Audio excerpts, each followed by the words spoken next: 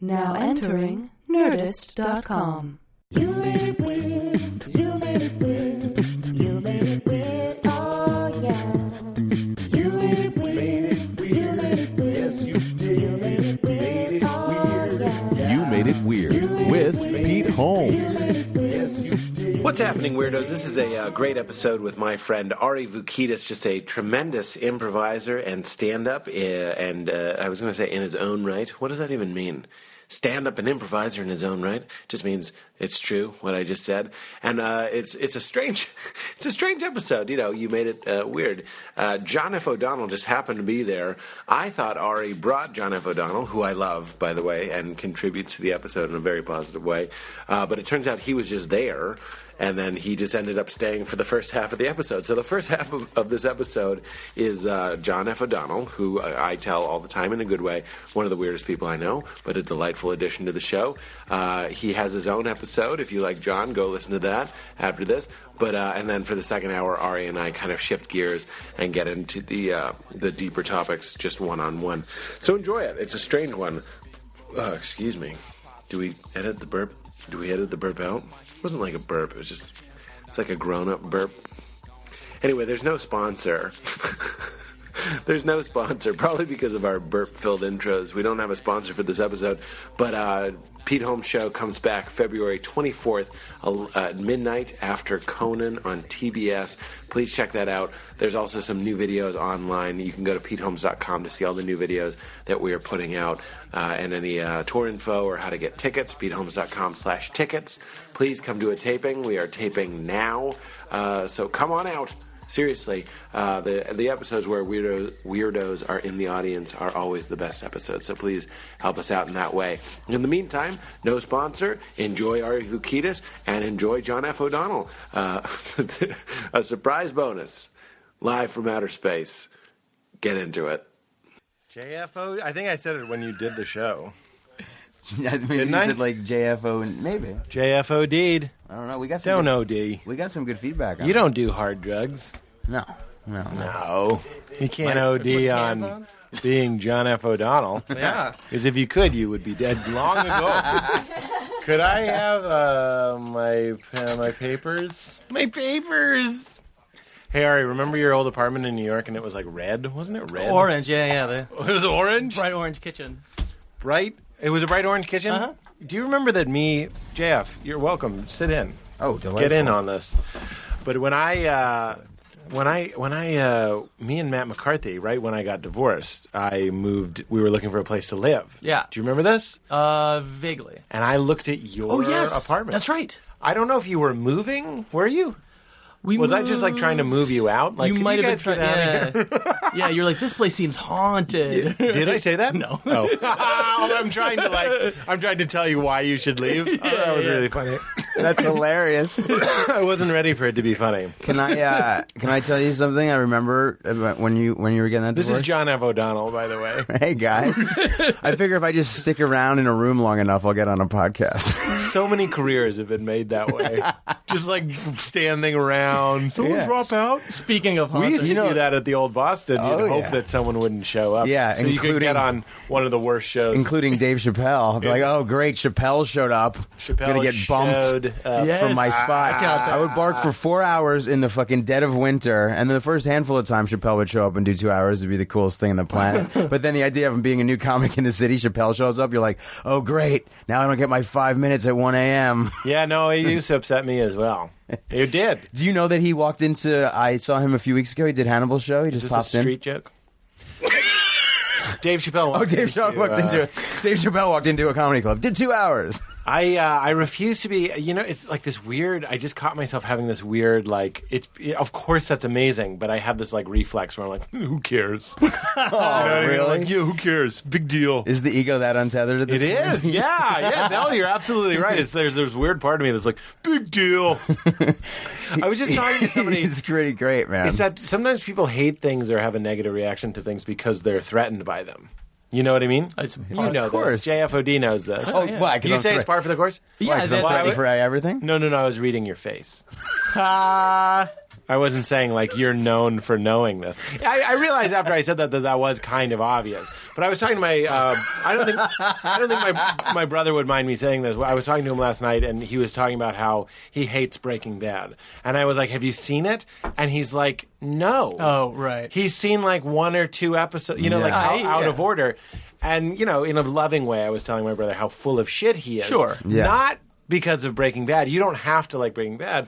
But I was like, I think, and I said this to him, and the great thing about my brother was that he heard me. He wasn't just like, fuck you. He's my older brother. Yeah, You know what I mean? He doesn't need to listen to this shit. But he was like, I was like, I think maybe, what is it about Breaking Bad that you hate? Is it that everyone loves it and you like missed the train, like you didn't watch it, you're left out? Does it represent loneliness and isolation? Yeah, what Because is I feel your- that way sometimes about like people are like, Westminster Abbey. I'm like, fuck you. Wait, Why? time Yeah. out. Do you mean Downton Abbey or do you mean the Palace? Westminster. I feel like that church where the Pope laureates are buried is really just excluding. Do you today. say Pope laureates or poet laureates? I said poet. Oh, okay, because I love the idea of a Pope I laureate. did say I love that too. I'm not trying to nitpick you Ari, I like 5 did say seconds in the Pope. chair. Is that a pope that's awesome at poetry? Is that what that is? All I popes. wouldn't even know. All popes are Yeah, great yeah, at yeah. poetry. Pete, one thing just real quick Surprising a about... number of things rhyme with Vatican is why. Like Kathleen Madigan? A ramekin. Yeah. Kathleen Madigan, the Vatican of stand-up. Anything again is really. Yeah, yeah, is yeah, really, yeah. Yeah. Repent again at the Vatican. You know what I mean? Yeah, or don't fuck that cat again. Don't fuck the cat again at the Vatican. Oh, that's great. Cat again, Vatican.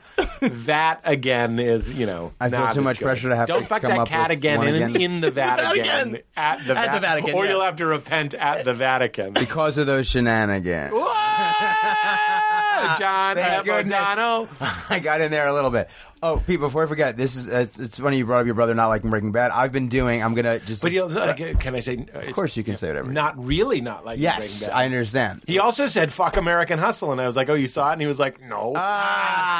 He just sounds like he's becoming curmudgeon-y and just... Well, that's why. Yeah. See, the worst. Sorry, I'm interrupting you. No, but it's that's okay. the worst thing you can do because I love my brother. Yeah. So I say you're full of shit. To let it go is to Yes. abandon them, which Yeah. is kind of what I've done a little bit with my parents. That's I'm like, really interesting. It's beyond hope. So just Yeah. let it go. But with my brother, I'm like, no, you should. No. Don't hate Bradley Cooper. He was great in Place. Well, let me ask you a question. Can you... Is Yeah, it, except for your brother, it's not things about like soft racism or weird divisive politics. You know what I mean? Soft it's, racism. It's like, I love a good hard race. yeah. Dude, can I? Oh, one time I was trying to hook up with this girl, and she goes, A black girl. I'm trying to make it racist. She said. "No, Get to the racism. Was made she it When you were Indian? talking about like hard compared to soft, she goes, Yeah. "Yeah, I'm going to give you a hard no on that." She said to me, and I That's was like, fine. Ooh, "Oh, that's horrifying." fine. Here's a terrible show business adage: a fast no is almost as good as a yes. Isn't that bad? What? Yeah, I just went Why? Hollywood. Because like you asked me to do your podcast, the Vukid Hour. yeah, no, actually, I'm the one guy in LA that doesn't have one. Well, that's why you're so lonely. I know. That's part of it. Oh, not really. But if you were like, come do the Yeah. hour Vukidus. There we go. Oh, you are. Yeah, 'cause yeah, it's yeah. two people. Oh, God, it was terrible. That's all right. And I say no quickly. I'm not wasting your time. That's true, You're yeah, not totally. holding the slot. Let me ask you a question. Is it... do you I want to think- get back to what you were going to say. I just John, gotta say but, this but one say thing. this. Oh, yeah, I'm trying to take this in a No, totally but- different direction. No, Okay, take- before we go on that, okay, go ahead, we're no, going- go Oh, ahead. I didn't mean to do that. I just wanted you to know while I let Ari continue to go that I was going to get back to what you were going to say. This is the soft no. Oh yeah, go to your hard no. Were you hard when she said no? Hit it. Ah, boom. But she's actually a comedian, so now every time she brings me on stage, I go, "Ooh, funny story," the hard no, and then boom, they're on my side. You know? Are you sure about that? I mean, how can you be sure of anything in this world, That's Pete? true. You know? Freckles.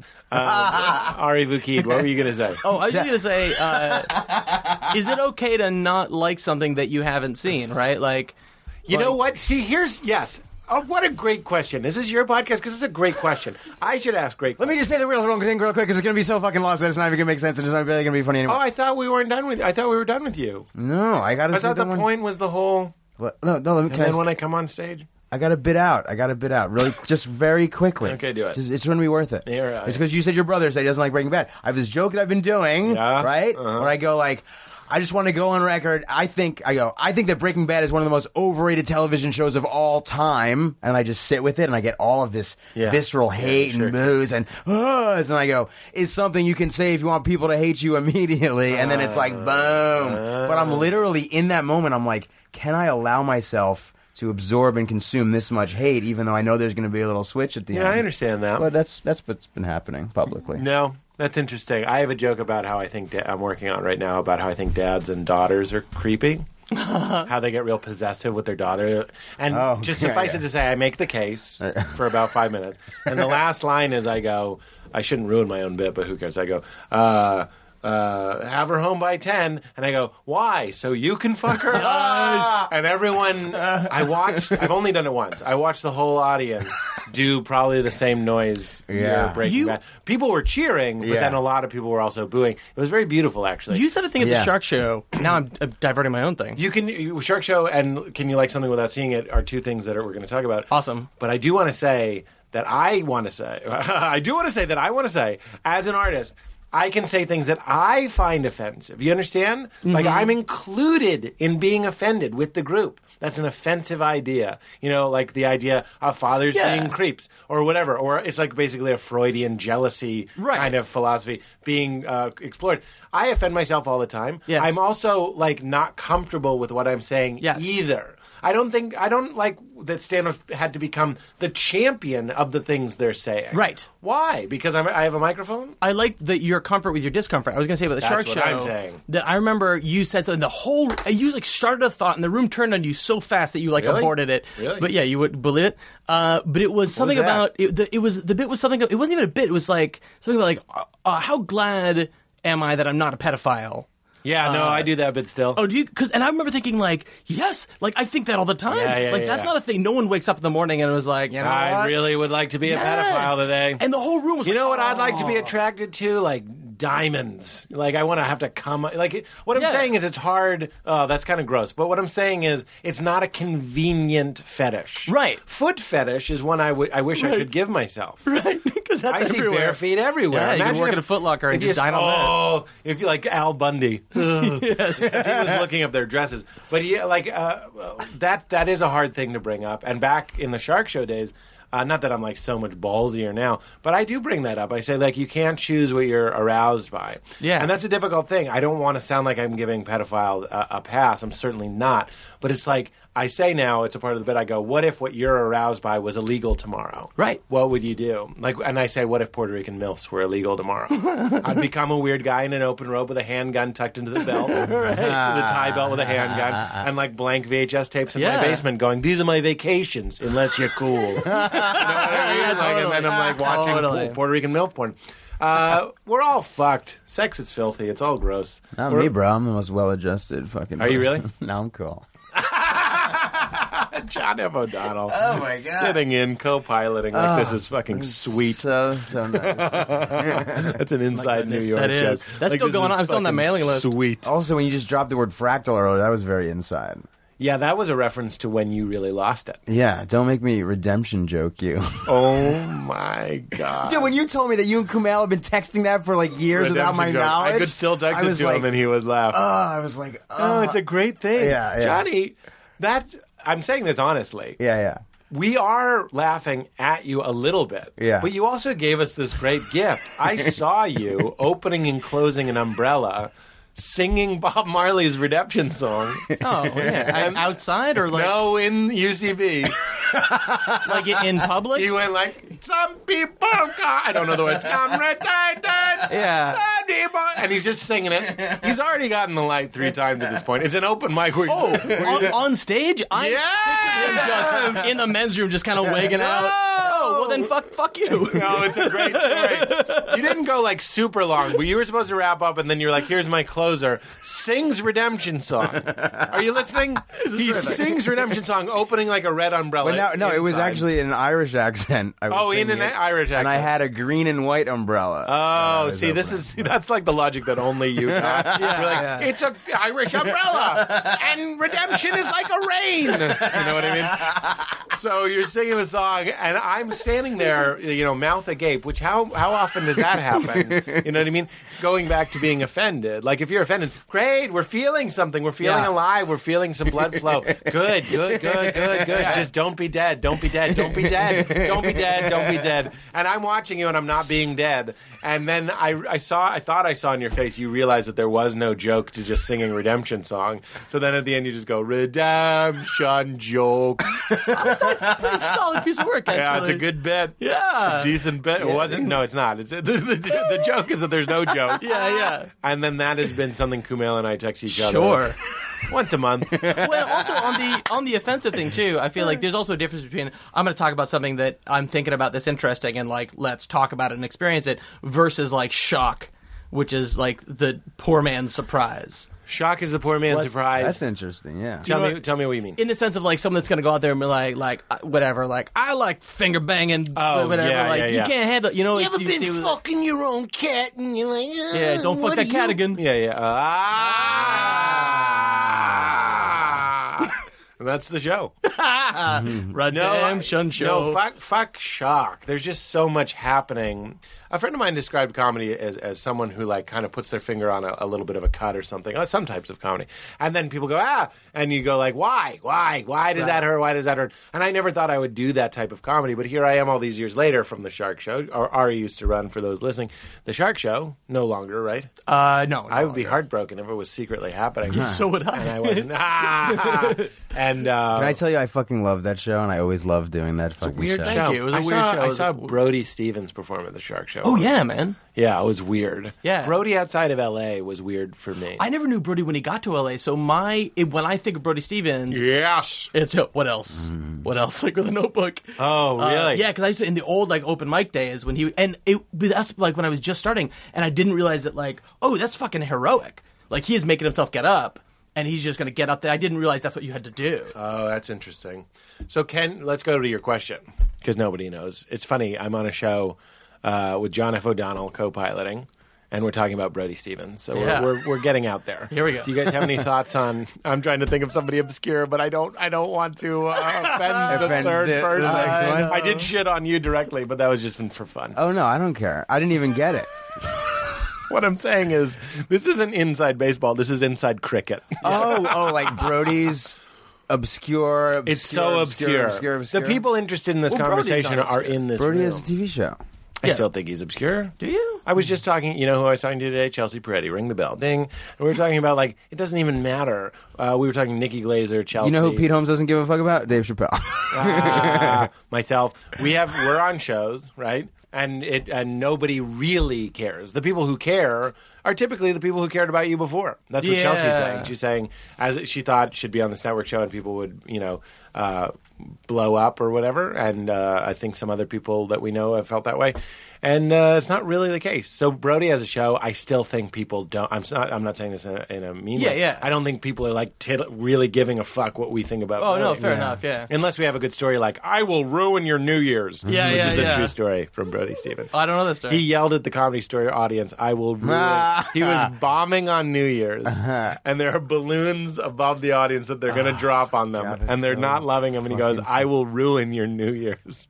And then the So balloons, drop on a crowd Fantastic. that hate him. fucking funny. I will ruin your New Year's. But Pete, you were saying something that was very interesting about the idea. It's like, why does people perceive that a comedian is, when the comedian's also offended by the thing but is just pointing it out, why does it then fall back on the comedian and people are wrongly thinking that they're condoning it? Because I think that that's is what kind I'm of saying. happening. But you know? that's what life is having thoughts all the time, I think, that offend you. I have thoughts all the time that offend, like what my external self or something, my better self. My better self. Let's just call it my best self, which is a collection of things, some that are from my conscious, some from my subconscious, and I mush it into this thing that I present every day. That's the one that I dress every day. Sure. And I send him out to meetings and to shows and to friends and to parties. Subconscious Pete is, I say this so many times on the show because I'm fascinated with the idea that you wake me up in the middle of the night. I'm having other thoughts. I'm having other things. I'm not talking about anything dirty or gross or even like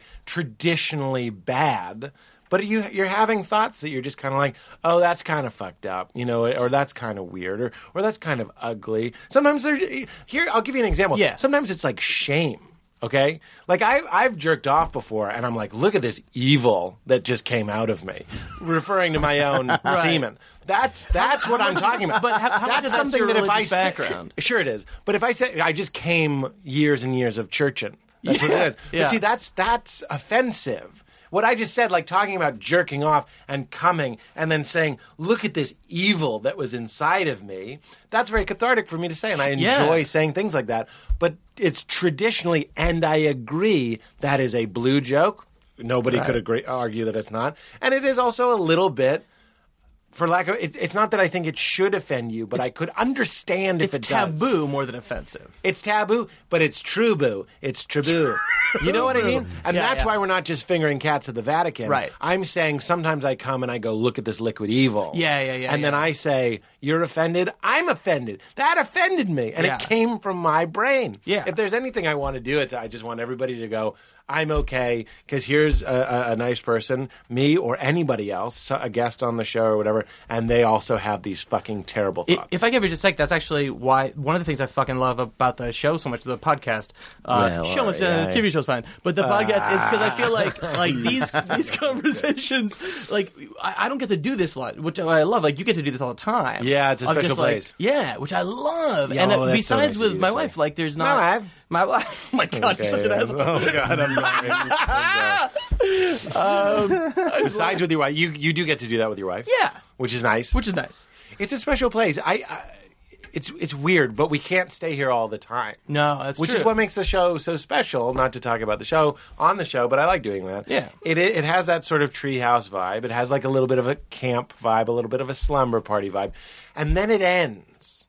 And then I'm just another guy in my car. I'm another head in a window. Yeah. Driving home to eat what? And then sleep what? And then come evil. Right. And fall asleep and go, I came evil tonight. Yeah. But at the same time, I think what's happened is that permission is then granted to be okay with, like we said, like offend yourself. Yeah. You're sort of okay with that. So to me, it allows me like, I'm supposed to be like, whatever, like fucking smart, funny joke writer. But like, yeah, you know what? It's okay. I can think about, like, ponder the inevitability of death alone in my room for a while and feel okay to do that, which sounds so stupid and basic, but like that's an important thing. I think that's the phenomenon of the time that we're living in, I hope. I'm one of those weird hippie people that I'll be like, I think things are on the move. You know what I mean? Like if you talk to me Do you think they're when going I'm up or having a down? few drinks.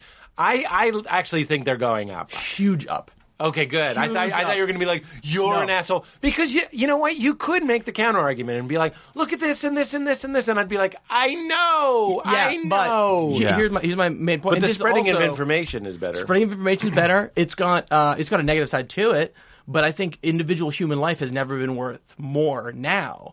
More at any time in history than now. You can make the argument that it's worth shit now, but never more than now. Yeah, that's interesting. Yeah, and you are, I think, one of the only people I can talk to about this. Where, in a sense, not like I can talk to about it, but like I feel like you having a fundamentally positive outlook is not a hip thing. Yeah, it's not like right now. It's not what everyone wants in a comic. But yeah, that's interesting. I think we are seeing a little bit of a slant towards give things a chance. I hope we're losing some of the snarkiness. I think we're. I do think I see some evolution to human species. All right, I see it in myself. Really, what am I talking about? I'm having an emotional response to what's happened to me in the past, and what has happened to me. It's easier to get books. It's easier to get podcasts. It's easier to listen to interesting thoughts. For me, it's been easier to meet interesting, wonderful people. It's easier to communicate with them. I stay in touch with people over FaceTime and Skype and GChat, and we're sharing ideas. I go on fucking Facebook. You can shit on Facebook. Let's shit on Facebook. I'm all over it. It's fine. For every 13 posts about like mostly people posting about how people post too much or something that upsets me, there will be like somebody sharing a really important article that I'll read, and then I'll have like an informed conversation about because of that, and I'll be better. And I'm like, this is interesting. This is growing us and pushing us in a good direction. So I think things are on the upswing. Why did we bring that up? John? Ari was excited about being on the podcast. Oh, when we were talking about this. And he was saying that he likes this. You're talking about this as being a special place, like camp or something. I didn't really understand the camp metaphor. People. Oh, this is what I'm saying. This is the the new phenomenon, I think. And I hope. You look at like the 60s. I even look at my parents. their generation, that's sort of like my father thinks it's, I think he might come around a little bit, but he thinks it's like embarrassing if you go to therapy or Yeah, all that shit is gone. All of those I stigmas really think it's gone. are fucking gone. in some places. Yes, that's the thing. Yeah. It's like in some places where it's almost these different worldviews. It's almost like, I don't know. I'm not going to go so far to say it's different species, but there are people with incredibly open minds that are excited about this information age, or excited about this transference of ideas, and are constantly analytical with themselves to try to work through their vulnerabilities. I think comedians do this a lot. Fractals. Okay, so you guys know, objectively, when I've been like manic, a little bit crazy. It sounds like I'm making No, fun you're of not. your No. illness. I was going to be really funny real quick, but Okay. this is the thing about it. I'm not making fun of your illness. Of course not. And if you are, I don't give a fuck. Come Wait, on. do you have OCD? Is that the? No, dude. Fuck He has some OCD. manic episodes. I have bipolar well, one I disorder. see Manic open an depression. Are you umbrella on 1,000 lithium? times. No, I'm on Lamictal. Lamictal. Yeah. Not a Nirvana song. Yeah. That's hilarious. You can have it. You want it? You know what? For the record, I'm taking it. Because have to. Yeah. Because I have a Sorry, joke. my hands are clammy. No, my hands were too. Okay, listen. Two clams made. All right, but so okay. Two clams walk make- into a Chappelle show.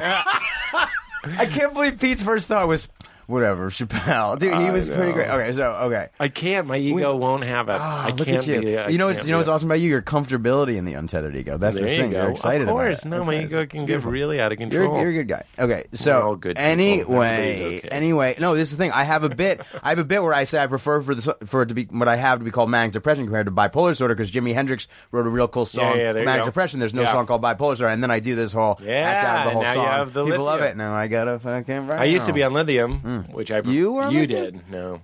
I was never. You were. Oh, I thought you were on lithium. I don't know. No, I was on a whole bunch of different medications. By the way, the weirdest one I was on just for a brief period of time was one called Saffris, and this was pretty absurd. The way it was marketed on the box, it said black cherry flavor sublingual atypical antipsychotic. Oh my god. Yummy. Black cherry, the most manic kind of fruit there is. He's a cherry, but he's dark. Then he's a cherry, then he's dark. Black cherry. They're really tortured, difficult. Yeah, we Gemma. I'm not that maraschino fucking hack. But still, like, Fucking in your Shirley Temple, always bright and cheery. I'm a cherry sometime, baby. Why is it George Costanza? I don't know. it's an atypical antipsychotic. Like, we hope you don't go crazy, fucking pill. Black, Yeah. and they're gonna flavor it Yeah. black That's cherry so- flavor. You know It's what that so is? Funny. That's like a painting or It's something. dude. That's like a Bret Easton Ellis novel cover. Yeah, exactly. It's like we flavored the atypical antipsychotic Black cherry. black cherry flavor. yeah. And if it said like low carb or Can I tell you no, this? no artificial Listen, sweeteners, black naturally flavored. Black cherry flavor sublingual atypical antipsychotic. So black cherry flavor sublingual means you put it under your tongue and it just melts. You don't have to swallow it. I like that. Atypical, Goes into your blood. Atypical means it's of the second generation of antipsychotics, which is supposed to have less side effects. But years after the fact, a study came out saying they don't know how difficult it is. And antipsychotic means against crazy.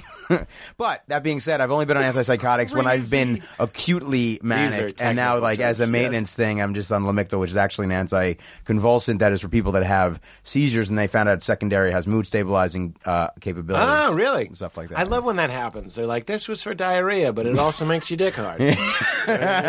Because of the diarrhea. Because of diarrhea. The sound of my own diarrhea splashing on the floor. Which Hey, I have. and listen, what if that became illegal tomorrow? You knew what I was going to I say. know exactly where Oh, you're going that with fucking this. joke. Say it. Stepped on it. Say it. The eat a bag of dicks, Mr. Stevens. Is that where you're going? No, that's hilarious. I love that you. I thought you knew the bit I was going to do, which would have been very prophetic. I was thinking, how do you spell diarrhea? Oh, that's. Oh, the Matt Holmes. You guys Matt do work McCarthy. Yeah. Matt McCarthy. You know what's the worst about having diarrhea? Spelling it. I think he says, "What's the worst part of diarrhea?" Spelling it. Yeah, there you go. Try spelling it, and then You he guys says, both have "Squirrel." similar diarrhea bits. I stopped doing it because Yeah. Matt, it's I I'm love the gonna go out on professional a courtesy limb. that says, Yeah. I'm going to let you do the diarrhea bit. What I was going to say was I can only come if I'm shooting diarrhea out of my ass. But I call the cum liquid evil. I have no problem mopping up the diarrhea. I'm like, this is fine. That's beautiful. Oh my God. If John F. O'Donnell is making like a grossed out face, everyone just turn this off. I don't know. I'm laughing at the idea. I love it. I just can't stop staring at your amazing Nikki Glaser t-shirt. Holy There you go. shit. I think it's really funny to wear God, I want one of a those. Nikki Glaser t-shirt. There's any t-shirt, really. I don't think it's funny to wear any T-shirt. I know. As I was saying, come on. You know, hard T sounds, hard K sounds. yeah. T-shirt. Exactly, K-shirt, I'd love to wear a K shirt. V-neck. V-neck, yeah. V-side. Yeah. One sleeve. Yeah, like that time that That's the next K style. shirt. That's the only thing left. A K shirt. A K shirt. yeah. But if you stand next to two other people with K shirts, you look like a bunch of racists. You do. Hard Yeah. racist. Hit it. Boom. I'm going to keep high-fiving John F. O'Donnell. Keep doing it. Well, let's tell the Shark story. Yeah. Shark store. Okay, here's what's interesting. I'm gonna start with this. This is how I'm gonna start the story, which I was excited to talk about with you. Was Ari ran the Shark Show with co-ran it with Nick Stevens. I'm gonna forget one of them, which is gonna break that person. I'll do it. Nick Stevens, Gabe McKinley, and Dan Gaba. Yes, there you go. And I wasn't gonna forget anybody. And then I used to do it once a month. It's also the first show in New York that I did. Is it really? It was the first alt show that let me on. That I thought I was. I thought I've been vocal about this. I hope I've been vocal about this. I'm in New York, barking with Johnny FOD, and I'm losing it. I'm performing at the Boston every night, and it's just a grind. You know, now that it's been 10 years, I look back on that time and I'm like, that was great. Yeah. yeah. But at the time, I remember putting my gloves up to a space heater and then melting. You know what I mean? Because you were just so fucking cold, and you have to follow all these people who weren't necessarily better than you. They had just been doing it a lot longer. Oh than you. God, that was so fucking Right? crazy. Really Yeah. weird. Did I tell the story about when Boston closed? I had to pretend I was upset. That's my favorite story. Do you know the best thing I got out of the Boston was a half-baked signed poster by Dave Chappelle and Jim was, Brewer like- because we looted the fucking place. Yeah, there was weird Dave Chappelle memorabilia in there. and headshots. I got very old Jon Stewart headshot. I'm Mitch Headshots. I do one-liners about headshots. Oh my God, I love that. Mitch Headshots. Mitch Headshot. Headshot. Either that or you do one-liner sniper jokes. The knock on the door. It's a good joke. Wow. That's All right. that joke in the Christmas party.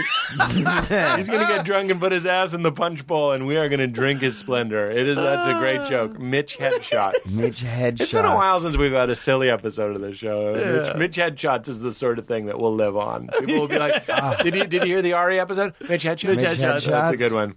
Well, it's up there with Missy Mitch, which was when Chelsea was on. We were talking about Chelsea Peretti. And in a mistimed, almost misfiring of sympathy, because I am sad that Mitch Hedberg's dead, of course. Yeah. But we're talking about him, and I didn't know what to say, so I went, Missy Mitch, and she made fun of me for about 4 hours. Oh, that's so fucking We still funny. text each other Missy Mitch. That's so fucking wanna funny. and if we miss each other, we text you Missy Mitch, which is very sweet. This is She super never means stupid, it. but I saw No. I saw Mitch either the night or the night before he died at Caroline's. And You saw him the night before he died? Yeah. Fuck, dude. I moved to New York and I had a chance to see him in fucking Michigan and I never went. I was like, oh, I'll see him in New York. He's doing those shows at Caroline's. I didn't go and he died and I never fucking saw him. Yeah, it was either the night before I the night remember that. before the night before, but it was the last show before he died. And I'm not I trying to didn't be weird. I heard he was not so great towards the end. Well, I'd never seen him before, and he was one of my favorite comics. So for me, it was all It was fucking phenomenal. fantastic. I love this. I love dispelling that rumor. I thought he Yeah. was kind of on some drugs. Oh yeah, no doubt. But also, maybe if I had seen him 10 times, I could have a thing. But Yeah, to yeah, me, yeah. it was just I couldn't believe it. But it was a fucking good amazing. performance, though? It's great. Yeah, That's I thought it was amazing. terrific. That's good to hear. Yeah. Was it opener Mitch Headshots? Yeah, the opener was weirdly enough. Yeah, I'm racking my brain so hard to think of a topper for that. Right now. Why they call me a sniper? I do other things. Oh my god!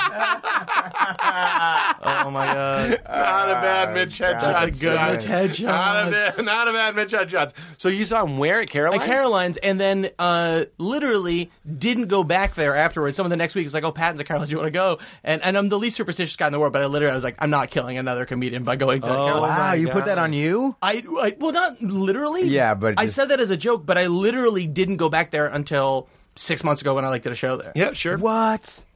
And- you go back there and for almost 10 years? 2 weeks later, Yeah. the host died. Yeah, weirdly enough. Yeah. Yeah. Ari, can you leave the podcast? No. please? Stop doing this. to Yeah, well, they people. did fire their bathroom attendant. I think that's probably what it was. Oh God, the Caroline's bathroom attendant. Every third comedian's opener. Yep. Seen this attendant? Yeah, we've all seen We've the all- attendant. yeah. Move on. He listens to you. And also, you know what? You know what? Give him $1. Relax. He's got a terrible job. Yeah. And he doesn't Pay the need fucking guy. your routine about how Yeah. his life sucks piped into the bathroom. Yeah, because I used to be that way too. I was that's like, fucked up. I'm not going to give a guy $1 to dry my hands. Oh shit, he wears a tuxedo and works in a men's room. Yeah. Give him the $1. Yeah, Of course. What are you, some fucking piece of human garbage? Yes. He's got a rough fucking gig there. Yeah. It's pretty bad. It could be worse. I mean, he's in a tux. There's got to be a type of... So he's like the aristocrat of that job. At least they don't make you wear a burlap my sack. God! And by the way, Mint. I took the business card. What if you had to wear a werewolf costume? What if? Holy shit! That'd be great. Oh god! Then it yeah. would be tough to get that job The because bathroom everybody wolves? would want to do it. And it's like an extra tall, The- and they only have one. The company he worked for was called Royal Flush. Is that true? That's true. I took a business card. Jesse Joyce ended up writing a bunch of funny jokes about it. Oh boy! Wow. But what I was going to say was there has to be somebody that probably. Who interviewed for that job and didn't get it? No, whoa, there are a lot of premises here. Yeah, there are I a lot was of going to say premises. there might be a type of person. I'm trying to think that there's a type. See, I want to think that in a Zen world you could actually find quite a bit of pride in something like that. Sure. You know and what I mean? Andre Gide kind of find what you're good at and love it. You are the task sort of thing. Yeah. I'm beyond this. I'm not a bathroom attendant in this moment. I'm attending a bathroom. Yeah, myth of Sisyphus, kind of like learn to love the rock. I guess so. But also not completely define yourself by your occupation, That's which what is I'm an saying. It's unhealthy like- thing that people do in it's this like culture. Maybe Mitch he's got kids and a family that he takes care of and he's supporting. Yeah, why do they people call and me a everything's bathroom attendant? Okay, big deal. I I do fucking other do this. things. I'm a good fucking person. I'm a Right. good friend. I'm I'm a good also brother. a famous I'm a good chemist. son. Yeah. Yeah. I don't know. Yeah, Maybe he's that- got a good life. He's That's if probably you- an engineer in another country. If you start talking to a cab driver in New York, it's almost always like, Yeah. I used to drive cab in Czechoslovakia, but I had a PhD. He was still a cab driver. Was that- yeah, still So a cab you ate driver. a seed that. I don't think most That's people. funny. Yeah, I wasn't gonna. That Most was people really don't funny. know Yeah. the reality, which is if you talk to your cab driver in New York, there's a good chance he was a nuclear physicist. Exactly. Yes, That's I the love thing. these at That A was to really Z, funny yeah. the way You did really that, did all A right. to Z. But I did. But you didn't need to see it like this. It was like, yes, I am nuclear physicist now in America, but back in my country, I was cab driver. You I know was what I mean? cabbage driver. I was cabbage driver. I was cabbage driver. Also, I was a mouse. Anthropomorphic mouse with princess for a friend. Also, what country is this? Is this Russia? Anthropomorphic mouse with princess for friend. This is far and away the silliest. You made it weird. Yeah, Oh my sure, God. already. We're going to talk about serious stuff. Nah. Yeah, Anthropomorphic mouse and Miss fucking- Headshot. We're making it weird. Yeah, We're doing good. we're doing fine. We're All doing real fine, good. guys. It's going to be okay. What was I going to say? Me and Ari haven't seen each other in years, dude. How do you guys know each other? Shark Show. Yeah, I know everyone. My Oh, comic really? friends, yeah. Oh, we didn't finish the story. No. So we're in the Oh, Shark yeah. Show. We're at the Shark Show. So By the way, Shark I Show- used to do the Shark Show every few months, so that's fine. God damn it, JFOD. I used to see you there too. That was like a weird place for us to run into each other again, having had run into each other most nights. Yes. So then the story is, which I'm happy to tell again, I'm at Parkside Lounge, where it used to be, Parkside Lounge. And I just watched, and I go up to Nick Stevens, and I got nothing. I got no credits. I got nothing. And I just asked. I said, I went right for the heart. I was just like, listen, man, I've been here for 4 months or something. I perform at the Boston every night, but I can't get up any other place. And I like oversold it because I could tell 10 seconds into my little speech that he was going to give me a spot. And he was just like, yeah, it's fine. No tape, no nothing, no recommendation. He just gave Although me a I spot. feel like also Rob Buscemi might have been like, look after my friend Pete Holmes. that would have been the other way. Would it have been? 'Cause I was in met New York for Rob years in like before. 99, 2000. Oh, you think maybe I don't think it's because of him. Yeah. If it is, I'm happy to hear that. But No, it's not because you talked. I think you got booked through Nick. that's interesting. I don't remember. Oh, because you know Rob. Yeah. That's interesting. Well, so he gave me a shot. He gave me that real shot, and then it became this regular thing.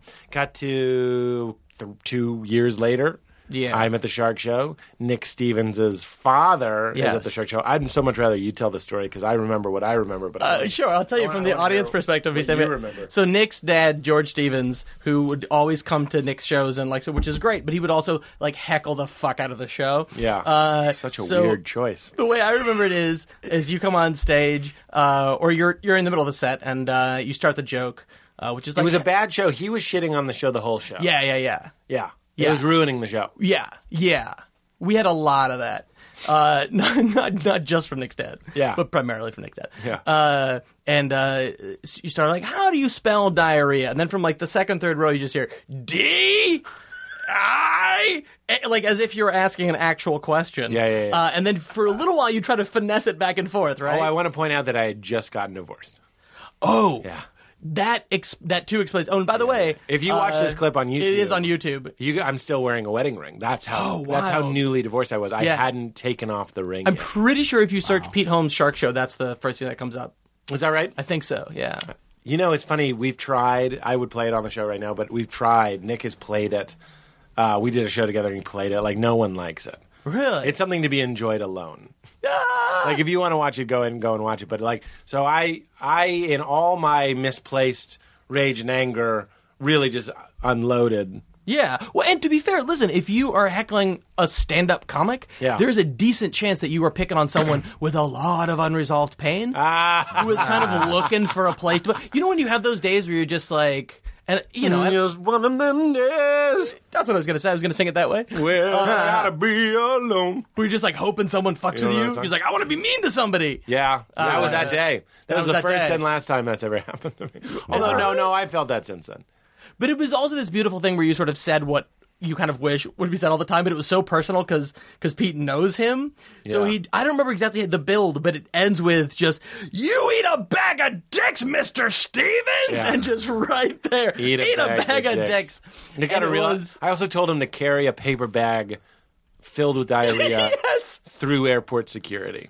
I wanted him to wait in line with a It bag was of the diarrhea. response funny. was so disproportionate. Yeah. But it was all. But also, if like I host the show, so to me it wasn't disproportionate because to me it's like, oh yeah, he's done this 85 times. Yeah. This needs to happen. Yeah. It was interesting. It was fun to kind of slay that dragon. And also to see, I mean, I must have known that you were going through a lot of shit at the time. I don't know. I was kind of private about it. I don't know if Yeah. you knew. I don't know if you knew. I don't know if I knew either. It was weird. But certainly to see, Pete Holmes get so angry. Yeah. Was Well, that was a notable? real phenomenon at the time. I wouldn't even raise my voice on stage. Yeah, That yeah. was one of those things. Once I started doing that, I was kind of like, oh, this is how you kind of like can express anger on stage, and then you express anger about other things. I will say that wearing a wedding ring while you're going through, and by the way, to my divorced weirdos and people going through stuff, I'm not making fun of you. I'm just saying the wearing the wedding ring after it's obviously over, because it's very hard to take that ring off, is kind of like it's like a relationship comb over. Like you won't admit that Sure. you're bald or that you're divorced, and you're just kind of like, we're going through a thing. Wow. Again, it takes one to know one. I'm telling you, that's how it was for me. I'm not making fun of you. My wife for a while would encourage me to take my wedding ring off when I performed because she thought it made me look sexier and more available. And she thought an audience would respond to that. Very interesting. Wow. Yeah. That's interesting. I remember the first time I headlined a club. That sounds like an amazing wife. Yeah, I did okay. You know? Like the opposite of being possessive and jealous or something. like that. Yeah, well, we worked through that too. But like, no, I mean, my for those of you who don't know, my hilarious and beautiful wife Betsy Stover, also a comedian and an improviser. So she's a very Yeah. yes and kind of gal. Yeah. Yes. And take off that wedding ring. That's interesting. Pete, I remember seeing you right when the divorce was happening. This is the voice of John F. O'Donnell. Unbilled. am I not co-piloting enough? No, Like, you're am I not you're doing great. receding You're doing into great. the You're doing shadows great. enough. Is this okay, Ari? Not my show, buddy. Okay, cool. I was waiting for you to tell him to go. I honestly was. I was like, you brought him in. I didn't Oh, bring him don't in. He feel was in. bad. No. This is a terrible moment for me. That's not what's happening. Hey, we made it weird. We did it. We did do it. Johnny F. Nobody's asking you to leave. Okay. All I was going to say, before the next thing that I'll probably say, was that right when the divorce was happening, I saw you were at Cabin, shit-faced, sitting outside. You were just like, give me a cigarette. And you were like smoking, but not even really smoking it. You know? Oh, sure, I was smoking. But you were smoking it. But then you were just so like yelly and angry. And I remember I was like, I think I like Pete a little bit more now. Isn't that interesting? I'm seeing a little bit more of like the darkness, the realness of it. I'm having a real hard time not just straight up advocating that people get their heart broken or get divorced or like a loss or something. Can I say something really embarrassing but true? Speaking of things that sure. we're ashamed of, is that I sometimes think that my own, like, not having gone through a lot of fucked up stuff. Like, my parents are still together. They're great. I've been with that same woman since I was like 21. I wanted to see this therapist once. I saw a psychiatrist, and she was like, "You don't need to. You're fine." Like, literally, I was told I couldn't. Yeah. And she's like, "Yeah, you're fine. You're well adjusted." And so sometimes I feel like I was like, "Oh, is that what's fucking holding me back? Like, do I not have that funny. well to draw?" So, and Pete, that's like a universal constant in comedies. Everyone says like, "Well, everyone's all fucked up," and I'm like, "Yeah, man, we're all fucked up." Like, I'm not that fucked up. I would say you absolutely are. Of course you are. Let's talk about how. I just mean, like, my parents are together. I had a happy childhood. We never wanted for food or fancy private schools or college. Was all, I'm like one of the few people I know that went through college, no debt or anything, just went to college. And then my parents supported me in wanting to do comedy, helped me move to Chicago. My wife, even though it didn't work out, was very supportive and loving. I was in like It worked out for a while. a good place. It worked out for a while. This is a big thing that's been coming up on the show lately. Just because it ended doesn't mean it was a failure. You know No, what I mean? I'm It a was- big fucking believer of that. It had its good parts. Yeah. And then so here I am, but I'm here to say that, like, anybody, you know, it's just that sort of quiet despair that's underneath everything. I think it's not there all the time. Yeah. Don't get me wrong. I swim in the ocean and have carefree moments. I build sand castles. I blow bubbles at dogs. You know what I mean? Like, I'm not walking around constantly in the wave. Right. I'm saying, by virtue of you being a human being, Sure. you're quote unquote fucked up. I don't have any serious drug problems or addictions or anything really that weird. When I talked about liquid evil coming out of me, why? I just jerked off and felt a little guilty. Sure. That's something. What 1 out of 3 Americans does every day is jerk off and then feel a little guilty. I think you'll be. What's fine. the 1 out of 3 statistic? Is that the guilt? Is that the jerk off? Is it the everyday? No, it's 3 out of 3 jerk off. 1 Yeah. out of 3 feels bad about it. The other guy That's is not like, bad. "This is awesome." That's cool. I thought the numbers were higher than that. No, I just. But Ari, it is interesting that is a legitimate insecurity for you in a way. You're like, what if I was more damaged? I'd have a deeper, darker well to pull comedy out of. And also, isn't that the height of like shitty arrogance? Is to be like, my problem is I haven't suffered. I could be more famous if only people had been mean to me. Yeah, Like, yeah, that's although- fucking yeah. This is what somebody said. Who said this? Somebody said it's not a prerequisite. Like pain is not a prerequisite for being a comedian, but it certainly helps. you ought to be crazy to work here, but it helps. Is that what you're telling me? Well, Mulaney said to me famously, he said, pain gets in the way, which I think it kind of does. But that being said, going against what I just said, I'm a big believer that to get to that second half of your life thing, that second maturity level, it does help if someone hits you with an axe. Not necessarily a relationship problem. I don't know what else it could be, the loss of a parent or somebody close to you or something disappointing. Or Is it weird that then I also sort of expect... I feel like, all right, I'll give you an example. So I remember my friend Chad and I would talk about when we were in college that we came across a statistic, like an FDA statistic, that you're allowed to have, the FDA regulations say you can have like 70.75 of a mealworm in every carton of juice. Gross. Is like what you're allowed to have, right? And so what we would joke about is like, well, we've been drinking juice. 70.75%. No, like 0.75 mealworms. You can have like 3/4 of a mealworm is like the maximum allowed. That we've been drinking juice our whole lives. We've never found a worm. So somewhere out there's a carton that is just worms. Yeah.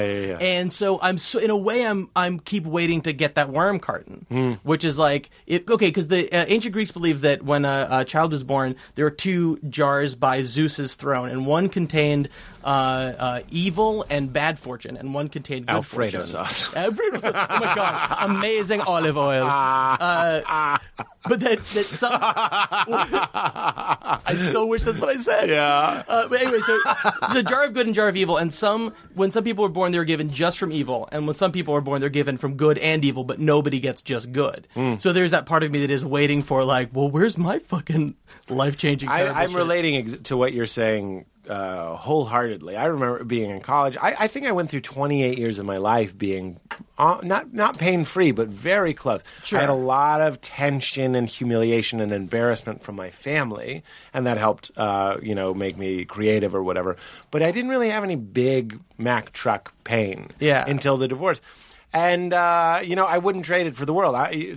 Nobody here is saying you should get divorced, but I understand. Leading up until that point, I would listen to music. I remember listening to, it didn't even have to be like fucking cool music, just any music where back in those days, it was probably like Sarah McLachlan. Like I listened to like the most shitty music. And I still enjoy you, Sarah. And then... Because she's listening. Yeah, hey, Sarah. Didn't mean to call it shitty. I was vulnerable. But I remember just listening to anybody sing and sing passionately and sing with like some sort of pain or some sort of message. And I was like, what's that like? I wonder what that's like. I didn't know what I stood for. I don't know what I care about. But do you know what you stand for, what you care about, what really gets you worked up? Yeah, but like in what sense? I don't know, the general sense that I I didn't mean to be sassy. Oh no, That I I just know. asked. I just mean generally. But what I care, I feel like I'm pretty centered and stuff. I Like didn't I, mean to be sassy. Dude, absolutely. Like when I was thinking, while what is this this, your happened- lawyer? Absolutely. You don't have to answer that. You don't have to answer that. No, but you, pretty I've standard always crowd thought work. of you genuine, awesome, super kind, but I've never been like, that's holding him back. You know what I mean? No, I know, but that's why I said it's like an arrogant, weird, shitty insecurity. Because or just work harder is like the real answer. Question: since going through divorce and stuff like that, do you hear music differently? Like does like Tom Waits or some shit? Like, Oh mean- yeah. It all means Yeah. something better. All of that shit makes the other shit so much better. It's Because so, I guess it's another color you can paint with in a sense. yeah, it's a huge requirement. Yeah. It's so I don't mean to be. Again, I open this part of the conversation by saying I'm afraid of becoming the person that says you need to have your heart broken or something to get to that next place. I don't think you're going to say that. That doesn't strike me as you, right? You've never been like, here's what you got to do. No, I mean Mulaney, one of my absolute favorite comedians. Oh, yeah, that he's hasn't amazing. happened to him. There wasn't any like severe pain, although he was like, had some drug problems and alcohol problems Yeah. when he was a kid. So he did have some turmoil. He also has, a little bit of that religious upbringing, so he has that to rage against. Yeah. It's good to have things to rage against. And you know what else I think? I think when so many of the people that you admire or you respect their work or whatever, they have all that. It starts to look like that's the roadmap. There's that confirmation bias of That's what because the show should be called confirmation bias. Yeah, with Kumal Bell. with Pumal Hell. Pumal. Me. Oh, Yeah. I love that I was giving real thought to like, No. how do we get from Kumal Bell to Pumal Hell? It's a waste of time. Yeah. I wasted your time. Keep going. You weren't done. Oh, Confirmation bias. Oh, just in the sense of like, I think that because you see so many people are successful and they've done A, B, C, D, E, F, it's the trap you fall into is looking at that and being like, oh, well, that's the way to do it. I do think there's something to be said about Maron having his heart shit on. Like, I think he was married two times. Yeah. I think that helps. And I think it helped Louis. Yeah. I think it helped me. I think let's look at some other wonderful people. Bill But Maron, and I don't know him at all. I mean, I've met him once when I was like a fanboy kid, but he's figured his shit out kind of late in life. I mean, he's always been good. He's always been funny, but he seems to like himself and be cool with himself now in a way that he never used right. to. But, his podcast all started because he was so Yeah. dark and really hating himself. But, I Yeah. mean, you get to that real hate of yourself after a couple failed marriages and a career not going the way you want it to. Sure. So I'm starting to change my mind a little bit. It's like what kind of... Okay, so the thing is, like, Mulaney doesn't have any huge trauma. Yeah. So if we're looking at his success trajectory. But he's also just one of the most naturally talented people He's in amazing, the world. yeah. You know what I mean? So you have fucking two funny. choices. I mean, like, you can be... Because you're talking about... I actually resent when people are like, work harder. Like, especially... what I'm hearing... I hear from you a little bit of like, why aren't I further ahead? And I sometimes hear people be like, oh, I could work harder. Or like, instead of like doing this, I should be working on my jokes or something. Yeah, I'm yeah. kind of like... I actually don't think... I'm not talking about you. No, it's okay. Even if you were, it's fine. But I can't talk about you because I don't know this. Yeah. I just don't think what needs to be tweaked is some sort of regimen. I've always wanted to punch people in the face. Just end there. See, that's a good 4 a.m. thought. Is like, God, I'd love to crack someone in the face. Oh, you know yeah. what I mean? Anyway, I'm not saying I've had that one, but that's a good No, one. but you do that what if, right? What if I push that fucking woman in front of that car? That's what Poe calls the imp of the Into perverse. the reverse. Yeah, there you go. Whose term is that? Poe, Edgar Allan? the only one. Oh, okay. Not Poe Not the Mal po- not Bell. the, not the Popo. Yeah, not the Popo. I fucked that up. I missed a layup just now. What was I saying? Poe calls him to the perverse, and before that, it always makes you want to punch people in the face. Oh, is the comedians going? This used to happen in New York all the time when we were starting Johnny Off. Was people would like have their notebooks on their arms and go like, "Oh, I'm just going to go to a coffee shop and write." I'm like, "You're not doing it right. That's not right. It's not right. Our whole life is our art. Our whole soul is our art. Our whole experience is our art, and you can't." Try harder. You can, in my opinion, if I'm going to preach, which I am, you can do fewer drugs. You can drink less. You could sleep a little bit more. Yeah. You could give yourself a little bit alone time. You could watch more movies. You could read more books. You could take more chances. You could meet more people. You know what I mean? Yeah. But like, I get mad when people are like, especially around the New Year, they're like, instead of complaining, every time I was going to sit around and shit on Aziz for getting his 4th hour, I'm going to take that energy and I'm going to write Fuck Yeah. you. What are you going to sit down and be like, yo-yos, yo-yo, you know those used to be a weapon? That's like finding out a slinky used to be a penile enhancer. Go outside and meet a pirate, you fucking hack. Can I use that yo-yo bit? You mean like go experience life? That's what I'm saying. Okay. But I think Yeah, go outside and meet a pirate, you fucking hack. Yeah. That's what I'm saying. Go meet a pirate. Go swim in a day where you feel every emotion. That's your there job. you go. That's your beautiful. job. I think there is something to the maybe to the ritual of it though, because I know for me at least more in the past than like I would prefer a joke live an infinite perfect potential in my head, but then you force yourself to get it out there, or you'll come up with something.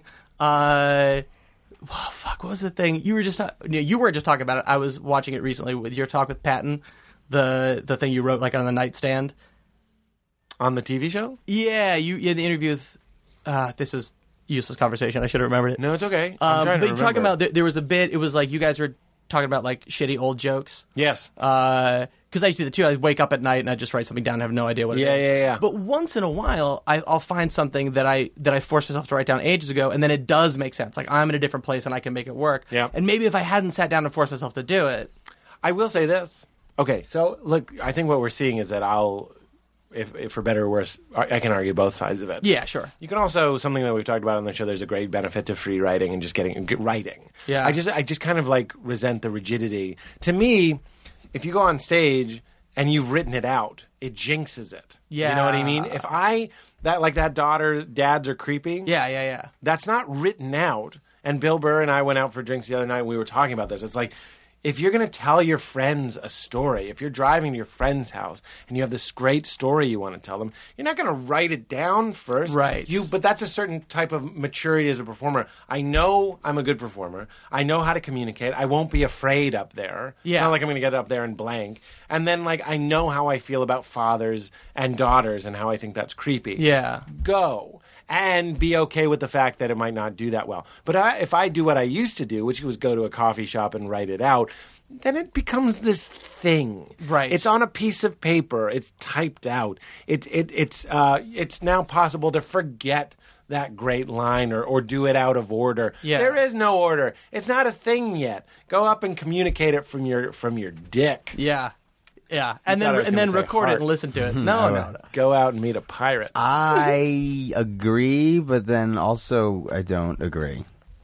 Playing both sides. But I just said Yeah. that, and then I said, "Oh, well, what don't you agree with, John?" I think that there's different ways that kind of work for different comedians. Some of my bits I will write out word specific, and I don't feel like I'm cheating it. But then I'm not saying you're cheating it. I'm saying that introduces a pressure to say it that way. Yeah, 'Cause but it then becomes I'll feel prose. but I'll feel free enough to then explore what works on stage with it, and then it kind of organically adapts to what it Sure. is. Yeah, but I yeah. like for certain bits too, like I guess more ones that I want to be wordy. If you want to kind of do some bits of that are that more ranty style, yeah. I like to write them out. Here's what it is. Here's what I resent. It's not really if you want to write it down. Some of the great Kumail writes out his bits, I think, or he used to. Really, really great guy. I'm sure Mulaney has some stuff written down. There's no hard and fast rule. Nobody's here to tell anybody how to do it. Here's what I will say: is I resent people thinking that hours put into it. Here's what I resent. I think that coming to a joke, writing a joke, being inspired to think of a joke, a premise, very valuable, a unique premise that's something that you want to tell people, is a spiritual experience, or it's a sexual experience. I'll use sex; it's easier and it might be funnier. So it's like a sexual experience. And no, I'm going to go spiritual. Yeah. It's like a spiritual experience, Because spiritual never goes awkward and makes you sad. and you can't. You can't. I'm trying to think of what I'm going to say and listen to your joke. I don't want people to think that they can manufacture a spiritual experience. You know what I mean? It's like if I work on my comedy more, if I put the man hours into it, but a transcendent moment could happen in line at a coffee shop, or it could happen in your 4th hour of meditation. Okay. You just have to be open to it. Totally agree. But let me also ask this, because you were someone that, well, I guess you're still a spiritual person, but as someone that used to be a religious person. Yes. But can you Thank you, manufacture? Ari. If only my mother would understand that. I'm just here kidding. we She go. does. She does. Go on. But can you manufacture an actual spiritual experience by going through the ritual? Like, if you pray enough, you do the thing enough, right? I would say that. Okay. And that's why I think that's the second part of the evolution. Spiritual, the way that we learn how to be spiritual are things like the rituals, the communions, I didn't do the confessions or anything. Confession, church, hymns, preaching, God be with you, say hello to your neighbor, kneel, stand, sit, sing, leave, is a dress rehearsal. I'm stealing this from Richard Rohr, who wrote a great book called Falling Upward. It's a dress rehearsal for the real church, which is all of life, which is a constant communion with this force that we call God, okay? Now, I would say sitting down and writing, or watching specials and analyzing them, or meeting up with your friend and talking about bits is a rehearsal for the real church, or real writing, which is the constant communion with your creative force, your God. There you go. We'll be right back. This has been Dispatches from Outer Space with John F. O'Donnell. Wow, Pete. You just made me and all of my comedian brothers and sisters sound really fucking important. Oh, with that speech I said? Yeah, that was fucking awesome. I mean, it's my life. Why wouldn't it's important? It's important to me. It's fucking beautiful. It's fucking beautiful. Yeah. So, you're married? Dude, I know Betsy. She's amazing, dude. Yeah. I haven't seen her in years. I know, Fuck. but is that the unplugged recorder, Katie, that we're not recording this podcast on? I think I'll give it to someone downstairs. Yeah, okay. Oh, we've been recording this whole time? I thought we were just Look, fucking it's around. Gil. Let's make this a four thing. I'm just kidding. Hey, Gil. It's my son, Gil. Gosh, he's growing so fast. Here, I want to go back to that ring thing. It's actually interesting. The first club I headlined was called Fat, Dumb, and Happy. It was in Provo, Utah. The first club you headlined was in Provo, Utah? Yeah, it actually made sense. I was very clean and related to them quite a bit. I remember when you got that gig, and I was like, I want to go out to Provo, Utah. I was the first one they sent. That was from that Dustin hooked us up with that. Yeah. And Could you imagine if they sent me out to Provo? That would have been weird. Yeah, that would have been weird. It was weird that they sent anybody that they sent. Yeah. It was weird. They sent Big J. Oh my god. They sent Rich Aronovich. They sent Mike Britt. Dude, I remember this Like was a so lot long ago, and I was like, to Mormons. You know what I mean? Yeah, Go find some clean comedians. We're just sending you the lineup from Thursday at the Boston. yeah. Right. I remember when I remember. But thanks for sharing the wealth. I remember Yeah, why not? I remember when I asked you, because I was like, "Well, you're going to do an hour? How are you going to Yeah. remember that?" And you were like, "Well, I've been practicing. I've been just doing 10-minute chunks and then just building on that and then just remembering them." Oh, that's It was- interesting. It was so long ago. See, It's so that's crazy. that sort of Zach Galifianakis lesson that comes up time and time again, is that I used to be so calculated. And I was like, an hour is this 10 minutes and this 10 minutes and this 10 minutes and this 10 minutes and this 10 minutes. And then I was like, no, an hour is I get to do as long as I want, and I'm flying the plane, and sit in your chairs, and I'll go in the order that I'd like to go in. You know what I mean? It's Yeah. so much more that attitude than it is. And then I do your closer in the middle. Who cares? Yeah. Yeah, that's And- the fucking way to be. And on a flat note, if you want to be like, nah, sorry, I blew Abso-fucking-lutely. it at the end. Yes, absolutely. It'll You know be what? fine. I very recently have fucking decided that if there's a bit that I'm proud of that people have dug, and this one particular audience, it doesn't click with them, Yep. I am not immediately going to use that tension diffusing tool in my bag where I can be like, well, that didn't work as well, or that Yeah. got weird. I'm not. Whoops. I'm not going to fucking do that anymore. Instead, I'm just going to kind of pause, take in that lack of as much of a popped laugh as it's supposed to be, or that silence, and just fucking move on. Because I'm proud of some of these jokes, and they connect with people. Somebody told me that something Hannibal does, this is really interesting. He said he noticed that if a comic told a joke and it didn't go over as well as they wanted, or bombed or something, that they'd look down. So then he became conscious of not doing that. So let's say he told a joke and it didn't pop the way. This is great. That's worth the listen to this episode for Mitch Headshot and that tip. I'm not kidding. Really? Hey, it's priceless. Oh, okay. These are like what this whole show is like, the best parts of conversation Let me of the t- past 15 years. Let me tell you this, the last part of... and it's free. It's beautiful. Let me tell you the last part of what he did. Yeah, That's so please. amazing.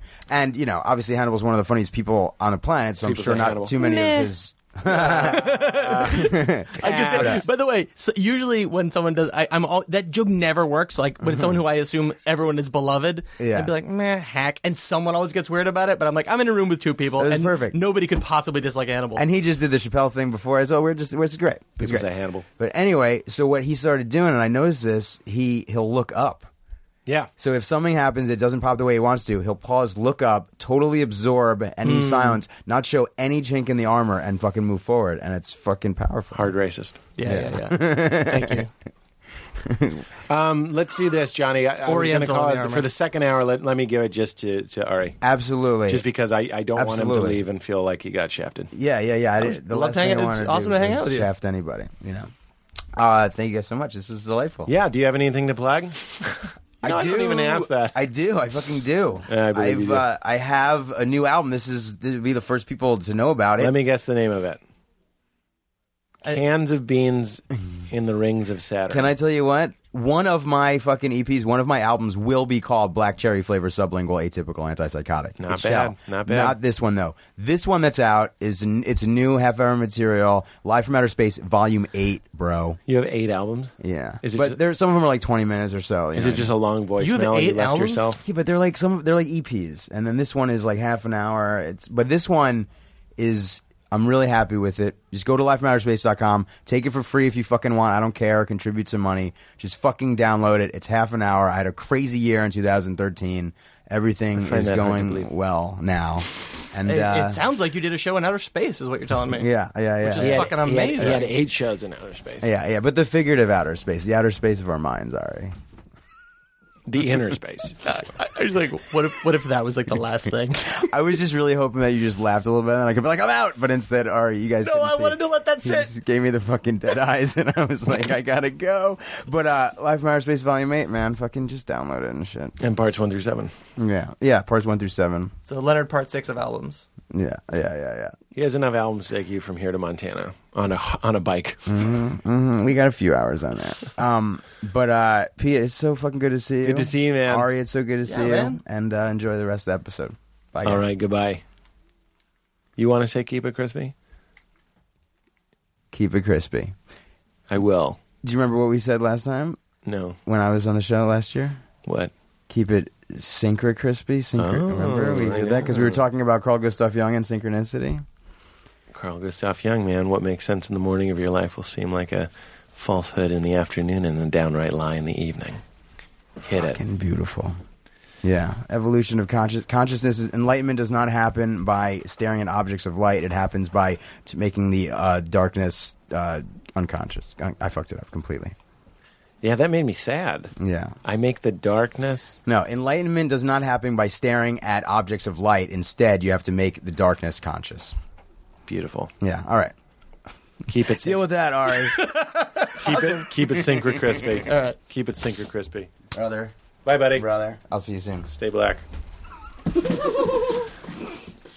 Now you sit here. Oh, great.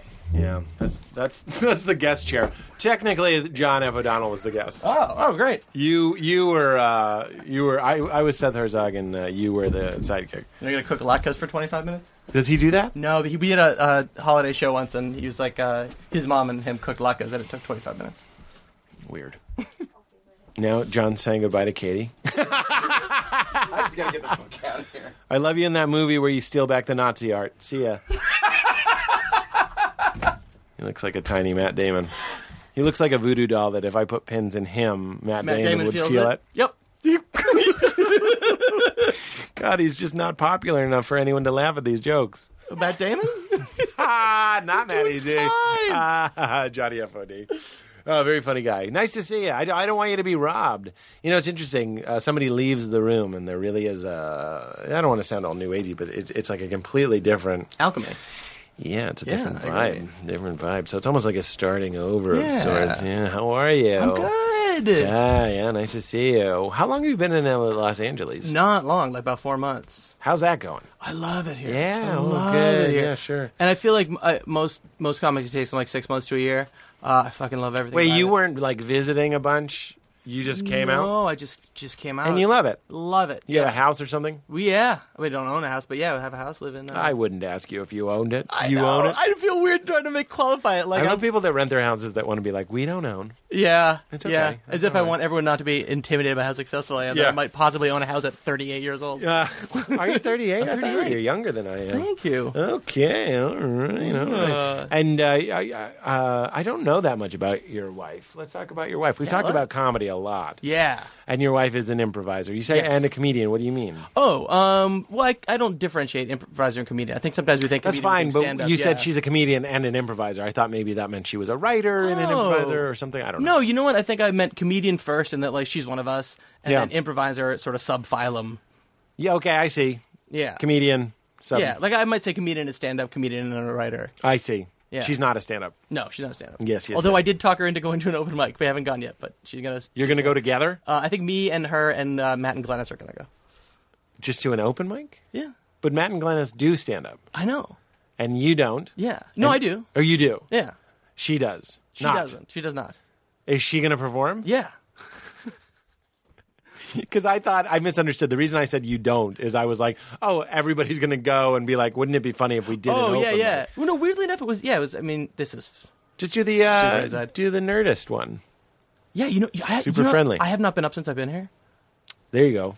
That'll do it. Yeah. That can make you feel a little bit weird, but you're having a great time. I had a great time. Yeah, it is, but it is weird because I came from New York where, and I don't say this to be like silly and self-deprecating, but I mattered in the comedy scene in New York. Everyone's happy to have me here, but like you know, No, I understand. yeah, I've been at UCB since the '90s. Yeah. So you can walk in anytime and do anything, and like Yes. And here, everyone's happy to have me. Like, come on Yeah. in, sit down, great, you know. Well, But yeah. nobody here is worried that I don't have a weekly show. You know, like in New York, they might be like, "Oh fuck, why doesn't I have a show?" What do you mean by that? I don't understand. Oh, what I mean is like I don't know, like I felt like an important central part of the comedy scene in New York, just because you know, because we've been at UCB, Bessie and I for like 15 years each and everything. Oh, my God. And you know, we had a weekly show, and I could get up kind of whenever I wanted, and I could just go to a show and be like, "Hey, can I do some comedy?" And they're like, "Yes." Yeah, okay. I'll be honest with you. Here, it might be the same, but I haven't asked. I haven't put myself out as much. Yeah, sure.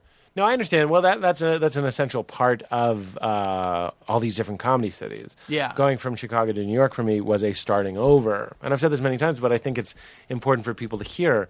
There's a lot of, for all the, we were talking about the ego and all that sort of stuff, for all the gargantuan, huge, fuck, I don't care that Chappelle's here, ego that I think is part of the requirement, a little bit of a belief in yourself. There's also like a lot of times you have to unpack the grocery bag and then you have to pack it back up. Mm-hmm. And then, like I'm talking about when you move. So Chicago, I mattered.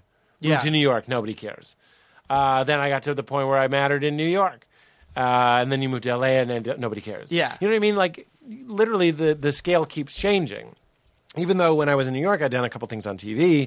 You come to LA, yeah, so a lot of other people have done a bunch of things on TV. Yeah. We need to know you. So there's a lot of starting overs. But it's also good because as much as I loved everything I was doing in New York, that's who I was. And there's something cool about coming here and being new, but also kind of knowing what I'm doing. Yeah. In a sense. Like when I went to New York when I was like 21, my big advantage was I was too dumb to know I wasn't good. Yeah. So just get up there and be a fucking hack and then be like, I'm the best! You started as a stand-up? No, I didn't do stand-up until You were like, a hack as an improviser? Oh my god, yeah. How can you be a hack? I guess I know. Needy and jokey and go for laughs and a lot of accents. And, Is there anything where yes, a lot of accents, thinking that's a character. Hello, welcome to my deli. Oh yeah. Oh yeah. Did you teach improv too? And I thought you did. Yeah. Because I think I tried to take your class. Oh, I would have actually. loved it. Seth's mom took my it would have class. been fun. Who? Seth Herzog's mom. No, gross. Yes. I don't know why I said gross, but I think it's weird. It's weird. It is weird. Yeah. What's her name again? Kira Green. Kira. Oh, she wouldn't want me to say her last name for some reason. She always used to be weird about that. Whatever, she's not listening. She might be. She might be listening. I don't think it matters. Do you want to? Well, Katie left. It's okay. Katie left. It was. I don't know. I don't know what to do. She'll have to listen for it if you want to take it out. I don't know. It's in the second half. Yeah. It's 15 minutes into the second half. Sure, it's fine. But what are you doing now? Well, I'm teaching a little at UCB. Yeah. I'm writing at BuzzFeed during the day. Oh, really? Yeah. How's that? It's good. It's fun. Yeah. And my hours are great. I work New York hours, so I work 7 to 3. But I got 2 kids, so I get up. They get me up at 6 anyway. Really? Yeah, I so it's didn't know you had perfect. 2 kids. Yeah. You got 2 kids? 3-year-old and an 18-month-old. No. I know. That's like very traditional. Isn't it? 2 years apart, basically. That's incredible. How'd that happen?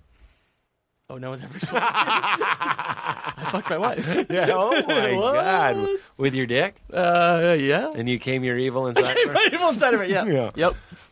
So, oh my God. So you have 2 boys. boys. And they wake you up at 6 because they're crying and smoking cigars? No, just because they're up. Usually the big one's out of his bed and throwing books in the little one's crib. They share a Throwing room. books in Yeah. his crib? Uh-huh. Catch up. Pretty much just everything just in there. And, Really? Yep. Really? Yep. That seems aggressive. Yeah. Is there that jealousy thing they have? They get that jealousy sort of thing? I don't know yet because the younger one's only 18 months, so like they're I think they're pretty cool. So the older one is 3. 3, yeah. Which means he's talking and stuff. Oh, he's talking. Yeah. Do you ever ask him where he was before? I don't. You have to promise me that you will. I would be happy to, and he'll answer it. It just won't make any sense. Kids have... Oh, really? Well, yeah. I just a week ago figured out that yesterday means any time in the past. Oh, really? Yeah, because you'd always be like, yesterday was Christmas. I'd be like, well, not strictly speaking. And then I because read a book he- and it was like, yeah. Oh, a book said that. Yeah. I think, it's interesting. A lot of people do that, like just have a hard grasp on like when the past was. It's actually just kind of an exaggeration of something I think I do. Sure. I'm like, oh, that was 3 years ago. Yeah. Like we tried to figure out when Bridesmaids came out, and we were like, I think it was 10 years ago. It was like 3 No, it was years ago. 2 years ago. 2 years I think ago. 2 years Yeah, ago. yeah, My yeah. guess was 10 years No. ago. And then that was with Emily Gordon, and she was like, well, every year that we live, it seems like there's a lot. It's almost like the president. They say there's like 6 years in 1 year. I'm not saying we're like important or anything. I'm Yeah, just yeah. saying it's been a crazy year. So each Sure. year it feels like a lot of years. So kids, and who you both tend to them. I guess my question is like how. How does it work? Yeah, how does it work? I guess you guys are both pursuing your creative dreams Yeah. and doing them. Yeah. Although, again, all of that, like, we kind of had to restart all of that when we got out here. Our Betsy's sister lives with us. So, Sitcom. yeah. So she Is she attracted to you? I assume everyone's attracted to me. Do you? No, I don't. A little bit. Well, not like family members.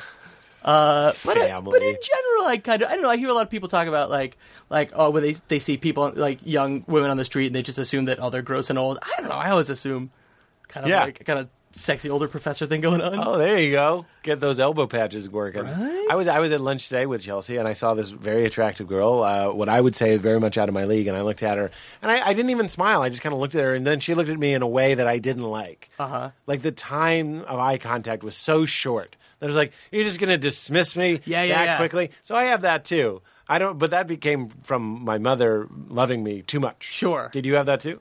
Not with my mother loving me too much. I think my parents loved me a good amount. Yeah, just the right amount. Yeah. That's what that I goes think back to you so, saying yeah. you were well adjusted. But your sister-in-law isn't your family. Oh, I don't know. I mean, she is, and really, I've known her since she was so little. I mean, she's 22. So She's 22 now. Yeah, so she watches It the just kids keeps during the getting day. worse. I just want and you then- to admit that you want to have sex with Really your not that kind of sister-in-law. situation. Really not that kind of situation. That's the purpose of this show now, is I'm like, admit it. But this is what I'm saying. I would love to be able to come on the show, be like, yeah, dude, I got some dark fucking shit. Yeah. Oh, I see. But you don't. I don't think I do. I mean, Yeah. I must, right? But then I feel like then there's that like shitty arrogance again of like, I'm gonna concoct something and like, dredge up this thing because I'm almost jealous that other people have fucked up stories. Oh, that's actually kind of like a good like short film, or like a good bad short film, which is you're you and you resent that you don't have anything bad, so you manufacture something. Sure, which like is a like Munchausen. you start mailing your shit to the elderly or something, and you're like, isn't that weird? Yeah, right. And you're the poopo box. Down the yeah. And now I got a hook. Poopo box. Fed excrement.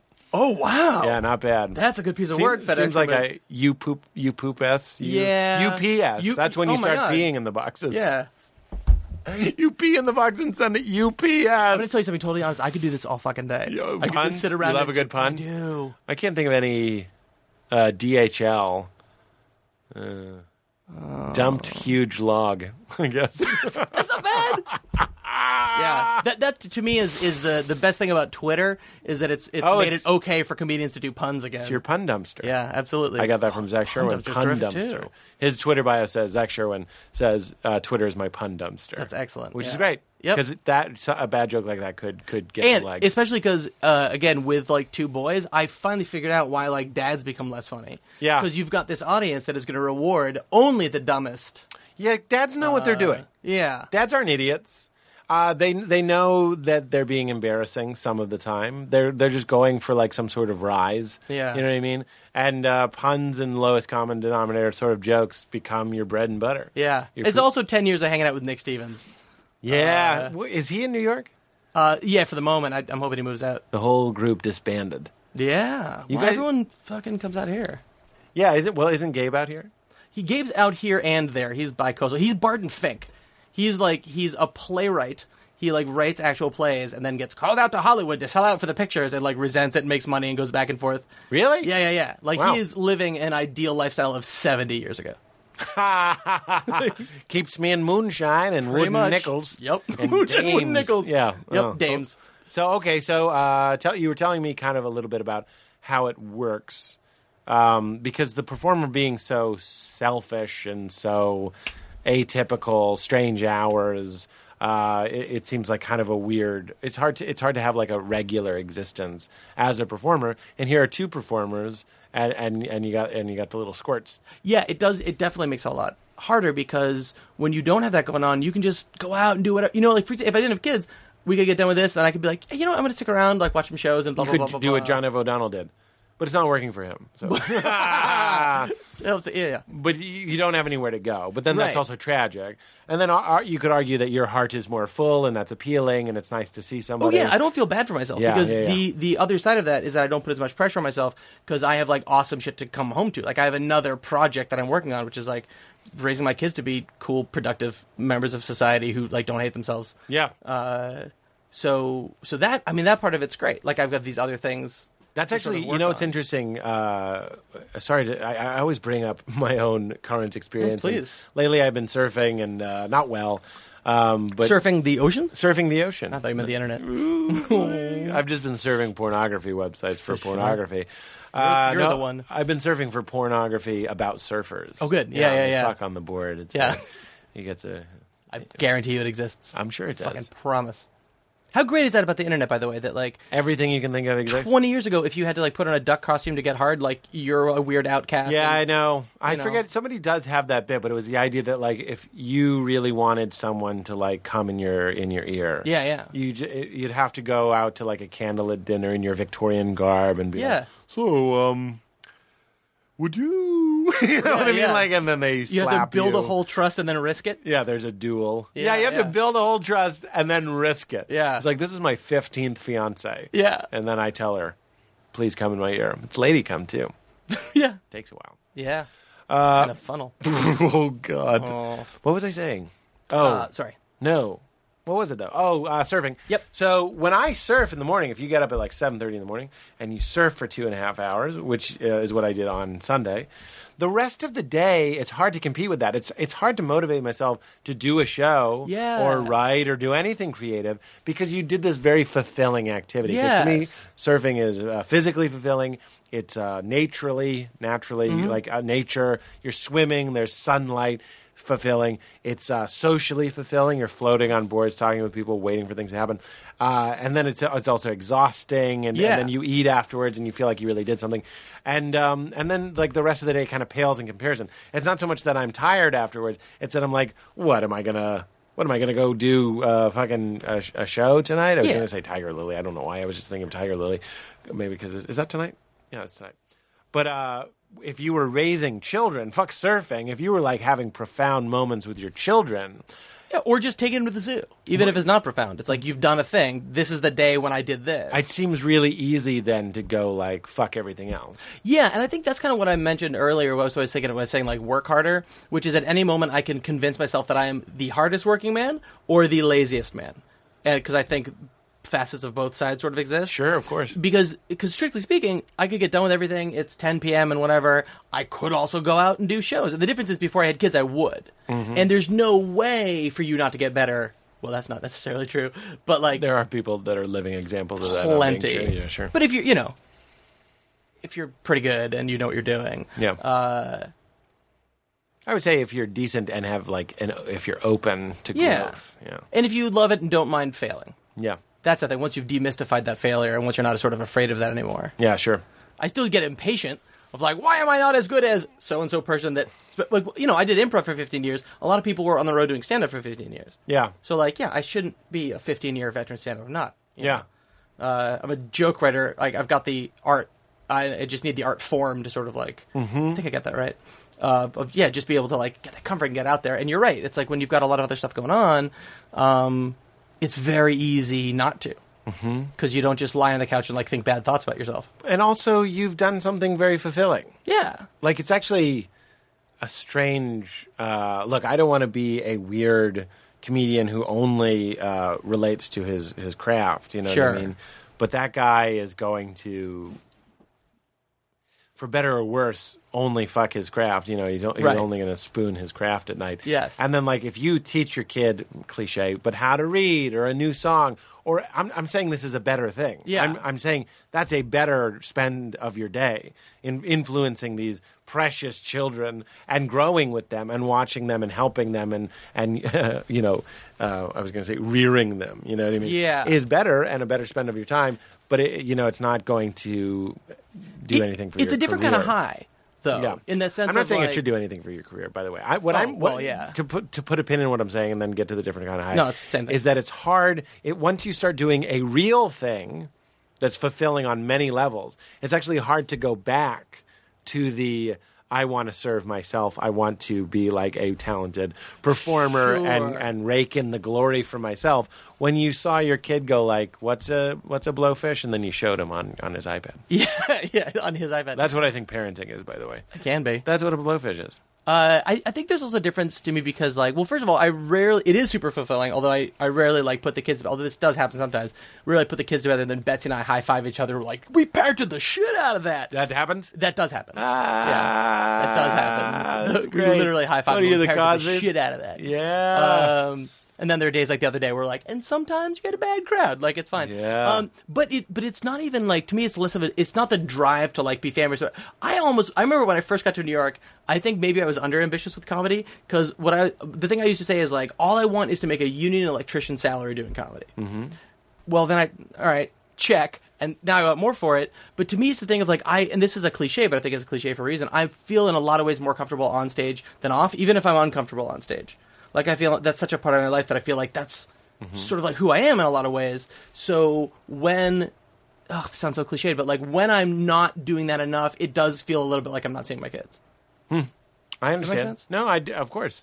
Of course, that makes perfect sense. Yeah. I understand that. But one thing I like about LA is that so many of my friends also have kids out here. Back in New York, it was me and Nick. Yeah. And that was pretty much it. But here, and then you see people are making it work. Yeah. This is that town where it's New York would be you want to be in showbiz? And then you're yeah, I do. And then LA is you want to be in showbiz and have a Prius? I have a Prius. Yeah. Oh, that's funny. That's the town where I accidentally guessed your car. That's great. Well, cool, man. And so Betsy is performing. Do you perform together or?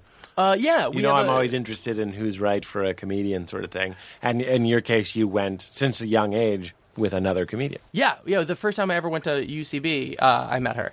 Really? Yeah. She was the first ever intern. I went there, and she was handing out tickets, and that's how we met. And for years, we didn't perform together. Was the show called Your Heart? And she gave you a ticket to Your Heart? She gave me a ticket to ASCAP, and then I eventually won her over. Yeah. Did it take some doing? Yeah, it was more what I was. From the moment I saw her, I was like, I'm in love with that person. But to be fair, You did? I did, but I did that a lot. You fell in love with a lot I of would people. fall in love on the bus. That wasn't unusual for me at all. But this one you followed through. And I think she was just all right. That guy's loud and cocky. Oh, really? Yeah. She thought you were real cocksure? Yeah, I was loud and cocky. Was it racist Asian Tom Cruise? Oh my God! One of your characters? He had a character called racist Asian Tom Cruise. I just want to point that out. Which started with, I think I had to play Tom Cruise in a sketch. Like, I always had to play Tom Cruise. I was the shortest guy in the show. Yeah. And for whatever reason afterwards, Gabe was like, why do you make Tom Cruise like racist and Asian? And I wasn't trying to. So then we put on a Saipan hat and committed to it. I remember very well. So tell me, you fall in love with her, but you fall in love with a lot of people. Yeah. And then you just kept seeing her at the theater. It was pretty convenient. That's where you were going. That's where she was going. And we would do shows together. And oh, you improvised together? Yeah. Uh-huh. Yeah. And then for years later... Did you always initiate these, like, loving relationships and stuff? It probably took 10 years for us to improvise well together because we were wired so differently. Really? I remember doing a scene where afterwards she was like, when you started that scene, like, what were you going for? And I literally didn't understand the question. Like, I've never gone for anything in the scene. It's just very moment to moment. Just like, let's see where this fucking thing goes. Yeah. And she's always more smarter in game, more game, like, click, click, click, click, click, and figures things out ahead of time. So she'll have a more loaded initiation. Yeah, or something else, she'll have a plan. She plays chess a few moves ahead. Yeah. And I don't. She aced Fs. She aced Fs, yeah. And you're just going out and being in the moment. Yeah. And Not that that's doing better. It sounds like I had a bias for that. It's different. I understand. Like there are people that would go out and do an initiation where it was very clear to them that you're in a museum and the room is filled with lasers, and she says, "Hand me the hairspray," and it's so you can spray it on the lasers. But in your world, you're just like, "Here's the hairspray," and you're like, "Oh, I think you look great." And now I would like nothing. That's my fit. Now I want nothing more than that kind of miscommunication. I want to do getting ready for a date in the Laser Museum so badly. Yeah. So my favorite people to play with are a lot of times people that like Frank Gillespie used to be. Getting ready for a date in the Laser Museum. Where the initiations are kind of wrong and we don't kind of understand each other. And it's I remember doing a scene with ages ago with Brian Husky where he started. We started at the same time, kind of by accident, and he had this very much like, we're going to speak to Susan about these reports and blah blah blah. But I came out with as a evil man from the sea, like, from the bottom of the sea I bring you death, and then but like you can't unring the bell, so now this is what's happening.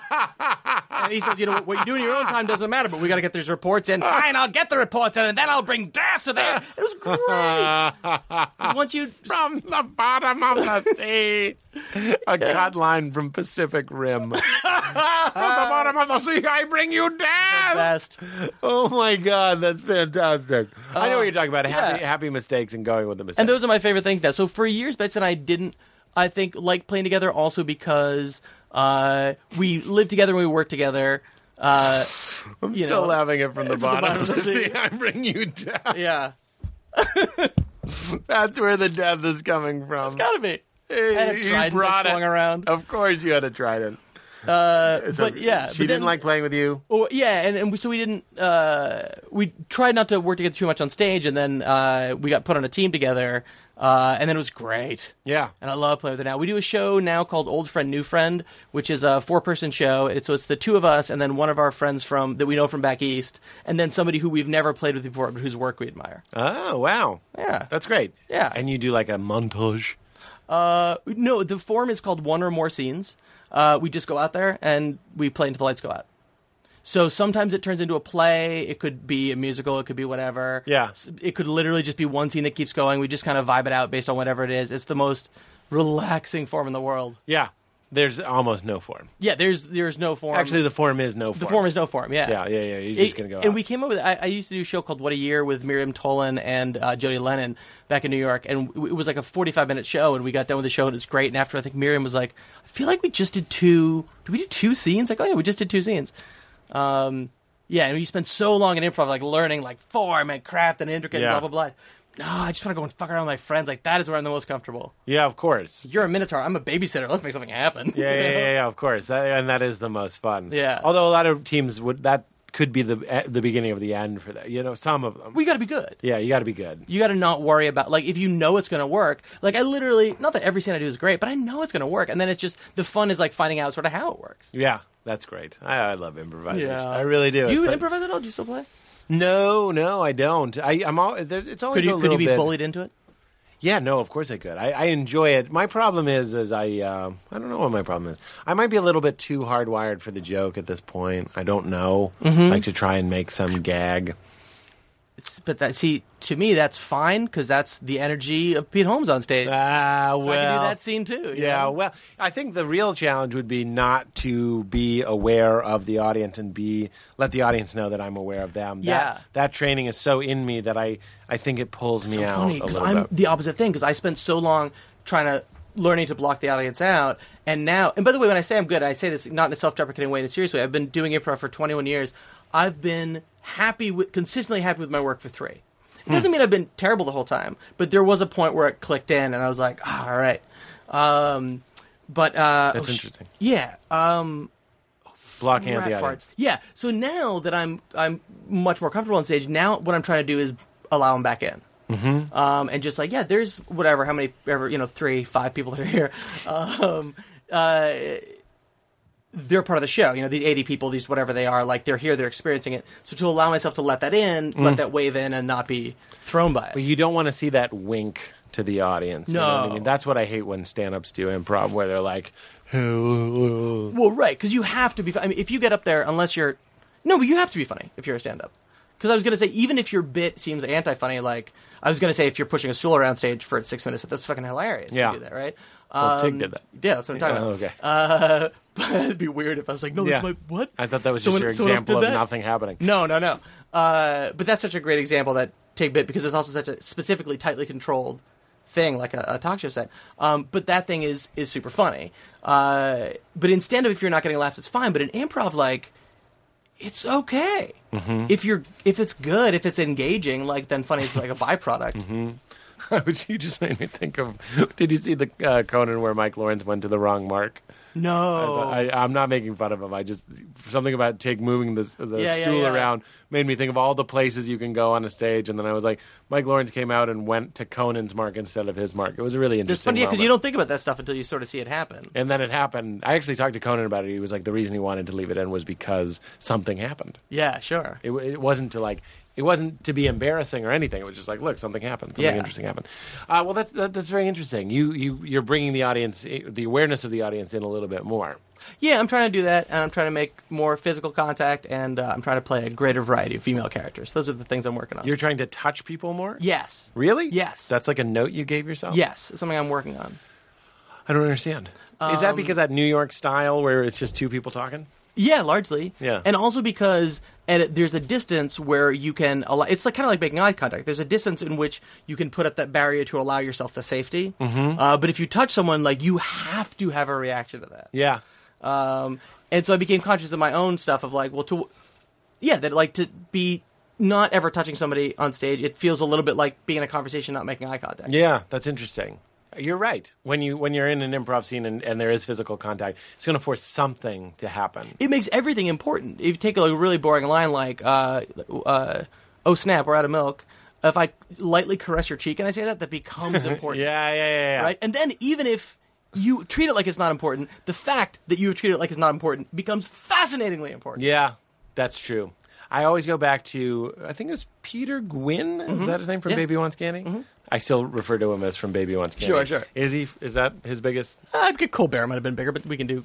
He wrote on Colbert? Or Yeah. he writes on Colbert? He wrote on Colbert. Well, I know Peter Gwynn is an improviser from Chicago, and he wrote this really wonderful thing about how to audition for improv. Mm-hmm. And one of the things he says was take everything personally, because you only have 2 minutes. You do like 1 2-minute scene, 1 2-person 2-minute scene. And he's like, you don't have time. If somebody sits down and say, how dare you sit down in front of me? Yes. You know what I mean? Yes. You don't want to get into just argumentative improv, but Yeah. it's nice to have some sort of perspective. And I think you're right. Touching does have that sort of thing.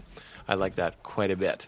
Let's there's so many things we could talk about, but I don't want to forget to, well, in 20 minutes we'll have been talking for 2 hours.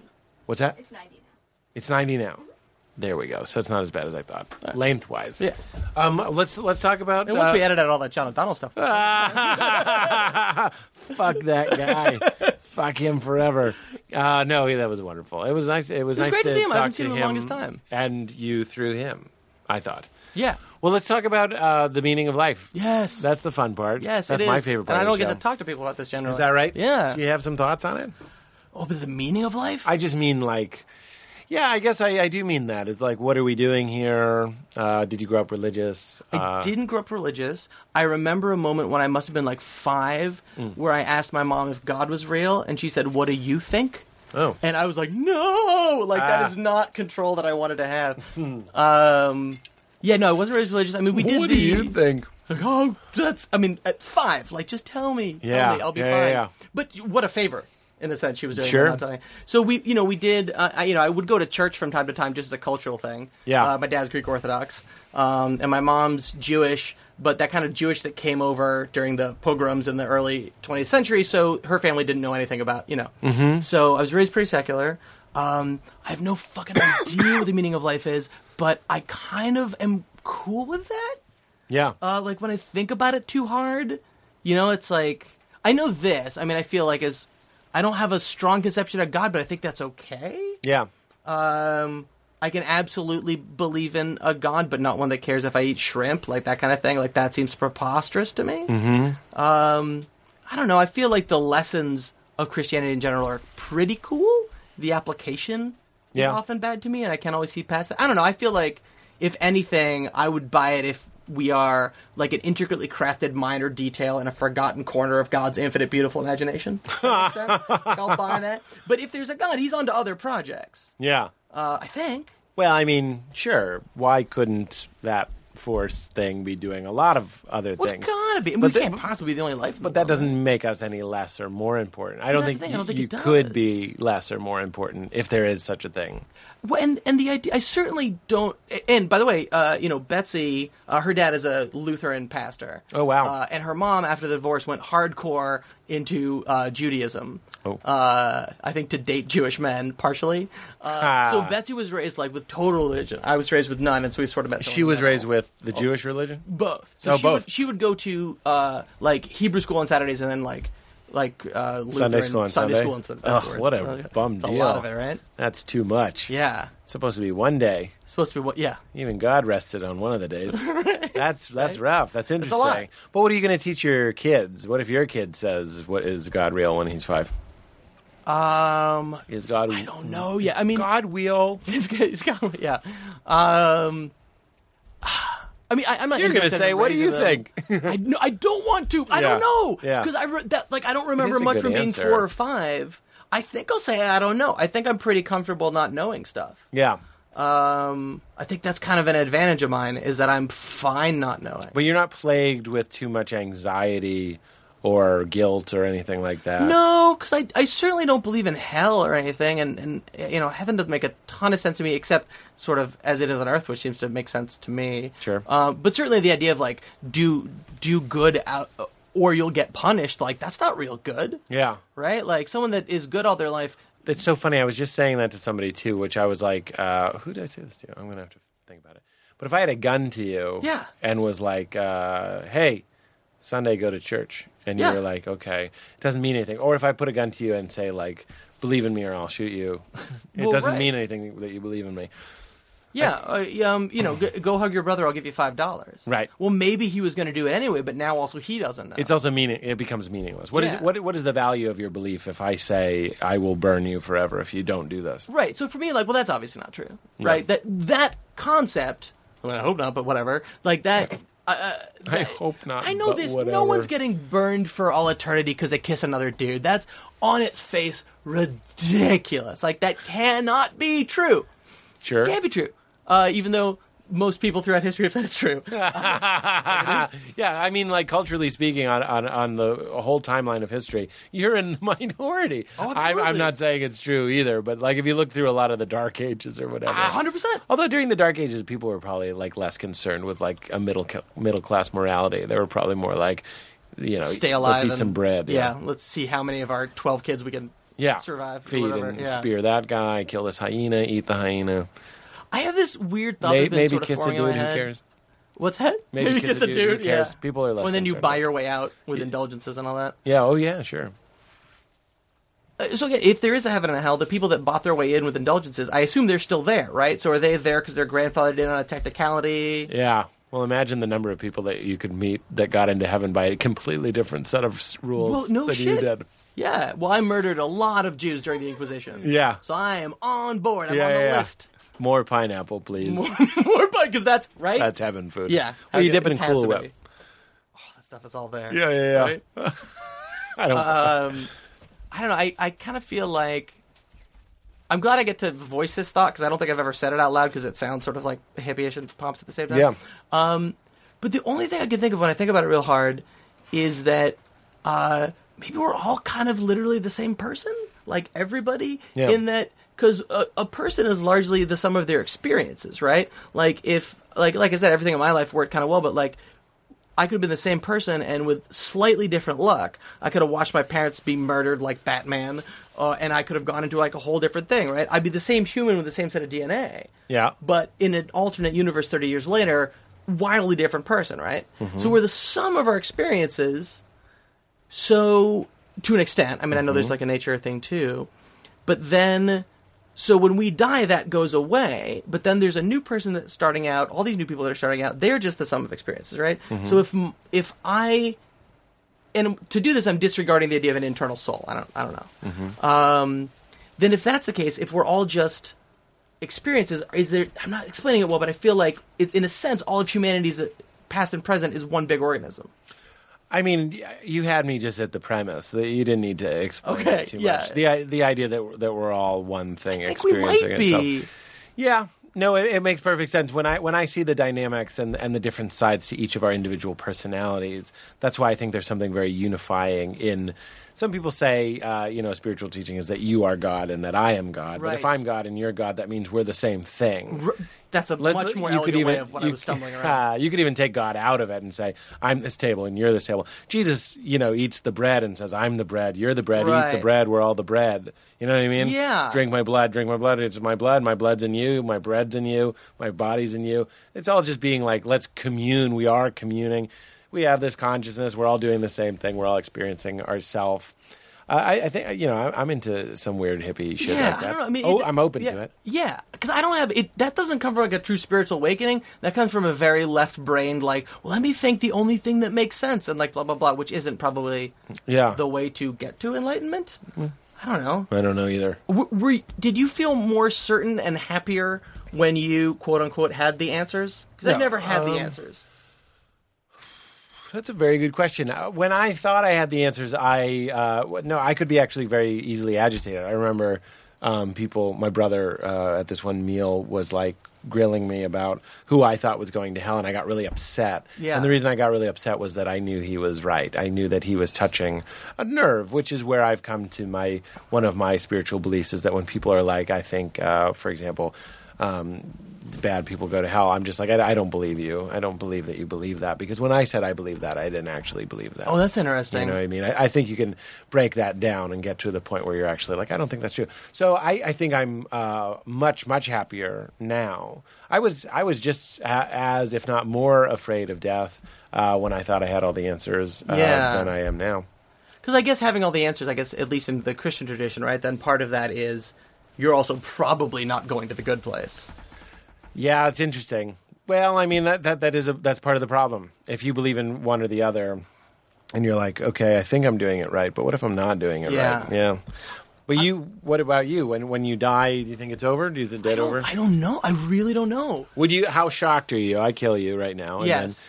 then you're floating above your body, and Thrilled. thrilled. Probably thrilled. Yeah. Yeah. Because Did you see Entering the Void? No. It's a great movie about just this. Oh, yeah? It's a movie about it's a guy. It's not a spoiler. It's on the back Yes. of the box. He dies, and it follows him through that journey. I want that to be true. I mean, I really do.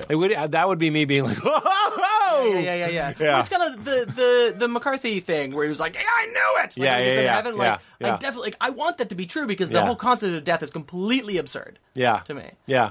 Other than the sort of the ancient Greek Homeric idea of immortality, of there's two roads to immortality, and one is to do great deeds and be remembered forever, and the other is to have all these children and descendants, and you're literally carried forward. And the concept is that you can't do both, although Odysseus does both. He's the one guy that does both. Neither of them work, though, when the sun burns up our entire planet. The optimism involved in thinking that humans will still be around when that happens is wonderful. I love it, too, that we'll find a way to go to another planet Well, of or course something. we will have to. We We can't not just stop. We can't just stop being. Dude, yeah. I mean, I don't know, right? Can I put this to you? I Yes. actually think one of the arguments, one of the patterns that I think could be repeated in the afterlife of us not remembering our ego, not remembering our existence, is dramatized every night in us not really remembering our dreams. Sure. I think 100%. when we die, we might look back on this entire existence like a dream upon waking and be like, I think something with a comedian. Right. You know what I mean? I think I had a was that a thing? Podcast? But if it's that, here's the thing, because I'm totally on board with that. But if it's that, what are we waking up into? Yeah, Then I what get it. happens when that ends? Yeah.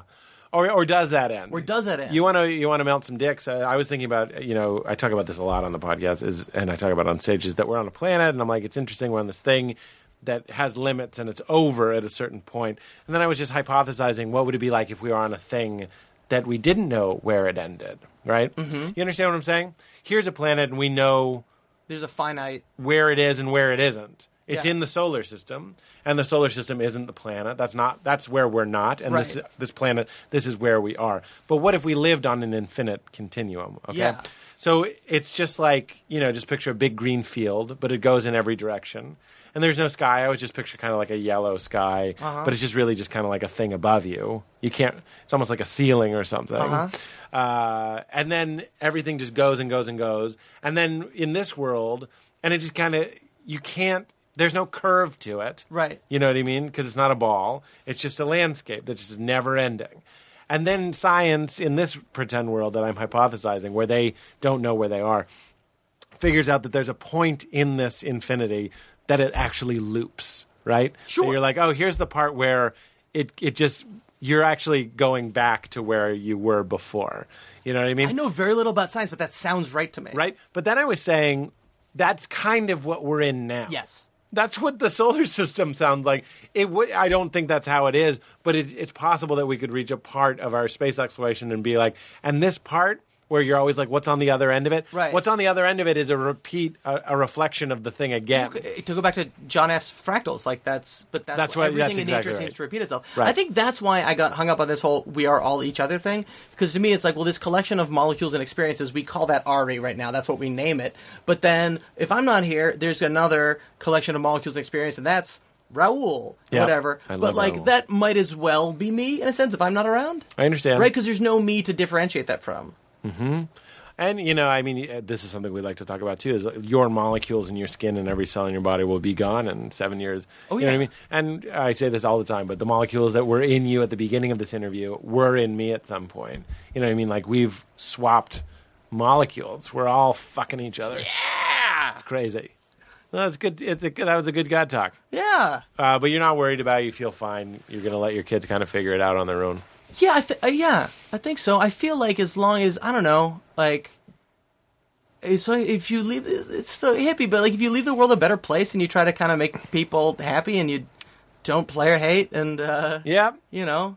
like, Create some heaven here. because I've also seen religion do great things, like when communities are fucked up by a disaster, and I've seen the way communities come together and blah, blah, blah. So Yeah. there's obviously good in it. And there's good in spirituality, and there's a good in, like, let's set down these, there's some good in let's set down these rules so we don't murder each other and covet each other's stuff. Sure. But it's such a short step from that to kill the different person, to isolate Piggy on the island Yeah. so that we can define ourselves by what we're not. I don't know that reference. I'm Lord kidding. of the Flies. I'm kidding. Oh.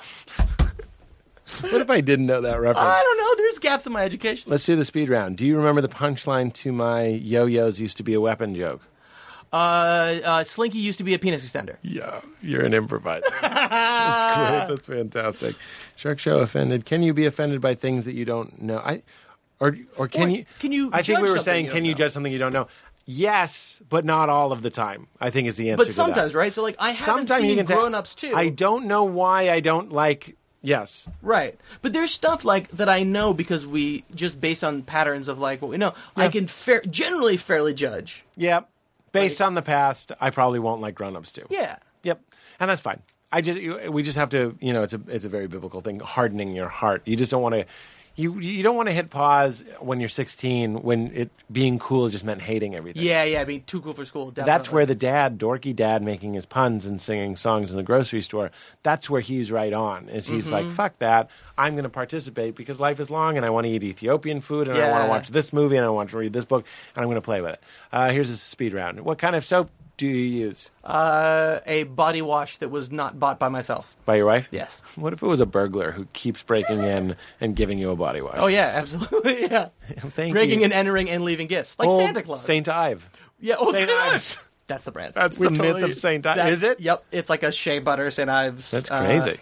Yeah, because you've been in my fucking house. Because I'm Saint Yeah. Ive. You know what? Speaking of, just real quick, I know we're speeding around, but Betsy and I agonized over what to tell our 3-year-old about Santa Claus. Yeah. Because I was like, on one hand, You tell him that lie, man. You tell him every lie. but that's kind of how I felt, which Yeah. is like, I don't want to rob this kid of a magical world. Yeah. But at the same time, Santa Claus means that Christmas is all about take. What am I going to get? I'm going to scream my wants to the sky and be disappointed if I don't get them. Whereas for me, that's not what Christmas is about. Yep. It's about like family and like giving and stuff like that. So we kind of grudgingly were like, all right, we're not going to do it.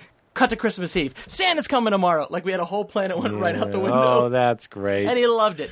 Of course, I made the he right did. call. Yeah. I remember believing in Santa. I also remember not being able to read. Similar, ignorant bliss. But also, to go back to that, I remember as a kid being able to believe in Santa and not believe in Santa and hold those two truths together at the same time. Which I think, to go back to God, is what atheists sometimes miss when it's like, well, what about this scientific point? What about this science? Well, how about, and these really persnickety questions, I suspect that my pastor father-in-law would say, like, yeah, you're approaching it wrong. That's interesting. It's about the question. It's about faith. It's fine. Yeah. There is no Santa. And then you also enjoyed some Right. Santa. Like, there is no Santa, but there is in the sense that there's this media figure and gifts come from somewhere and kids don't know where. Yeah. So if there weren't no Santa, we'd have to create one. Ooh. I don't get that reference. The Lord of the Flies. Yeah. Do you have a sleep ritual? I like to pretend lately that I'm in a pile of leaves.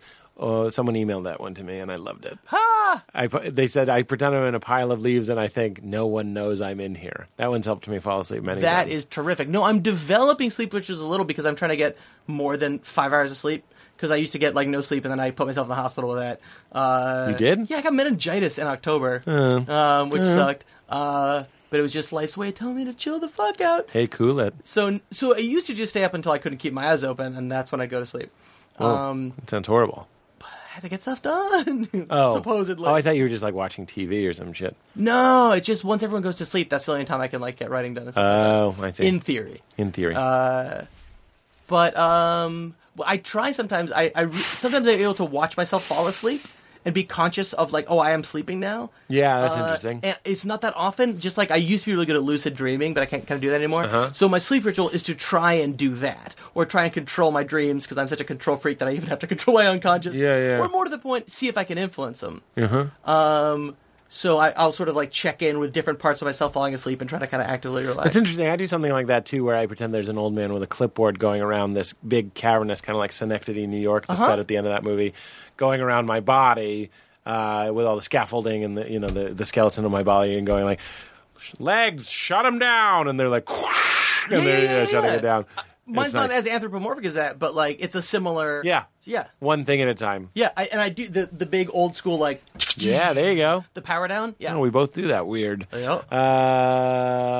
Do you have? We can do your Google search. Sure. Do you have your phone? Yeah. You just have to go into your history. I bet mine are so fucking weird right now. Oh yeah, based on because I have a kid, so it's probably gonna be a lot of weird stuff. But you have that excuse. Mine are That's just going to true, be yeah. fucking weird for no reason. Yeah, if you have 88 searches of the minor characters in Pixar's Cars, there's no excuse for it. How do we do this? There's a way to do this. For those of you at home, Pete is scrolling through stuff, and Ari is waiting for his I phone see. to turn on. You hit this button. Oh man, this should be interesting. Gmail. Yoga classes. Gmail. Let's see how terrible this is. It's probably not terrible. I want to. Oh wait, here's my search reading list. Share. Oh fuck this thing. It used to be so much easier to do this. My work computer, because I work at BuzzFeed, would be super interesting, but also... Cuba Gooding Jr. Oscar. I couldn't remember the name Rod Tidwell for a tweet. Want to touch the hiney? I didn't know what that was. I couldn't remember which movie that was from. Oh, it's Adam Sandler or something, right? Yeah, it's Billy Madison. Yep. Casey Affleck movie list. I wanted to. I was in the mood to watch some Casey Affleck. There you go. Yeah, that's one way to do it. This is what I'm doing. You kind of have to scroll through. Oh, okay. You just haven't done it that much. Puppy licking face. I wanted to text a friend of mine a picture of a puppy licking someone's face. Luke 12:23. Just looked up the Bible verse for life is more than food or clothing. You know why? Because I read it in a book and I was like, I don't think it says that in the Bible. And then I Googled it and it doesn't. Like there's so many different translations. Yeah. They kind of made it say what they wanted it it's to the say. play it again, Sam, of... These are bookmarks, and I don't recognize what any of these Alcoholics are allergic to alcohol. There you go.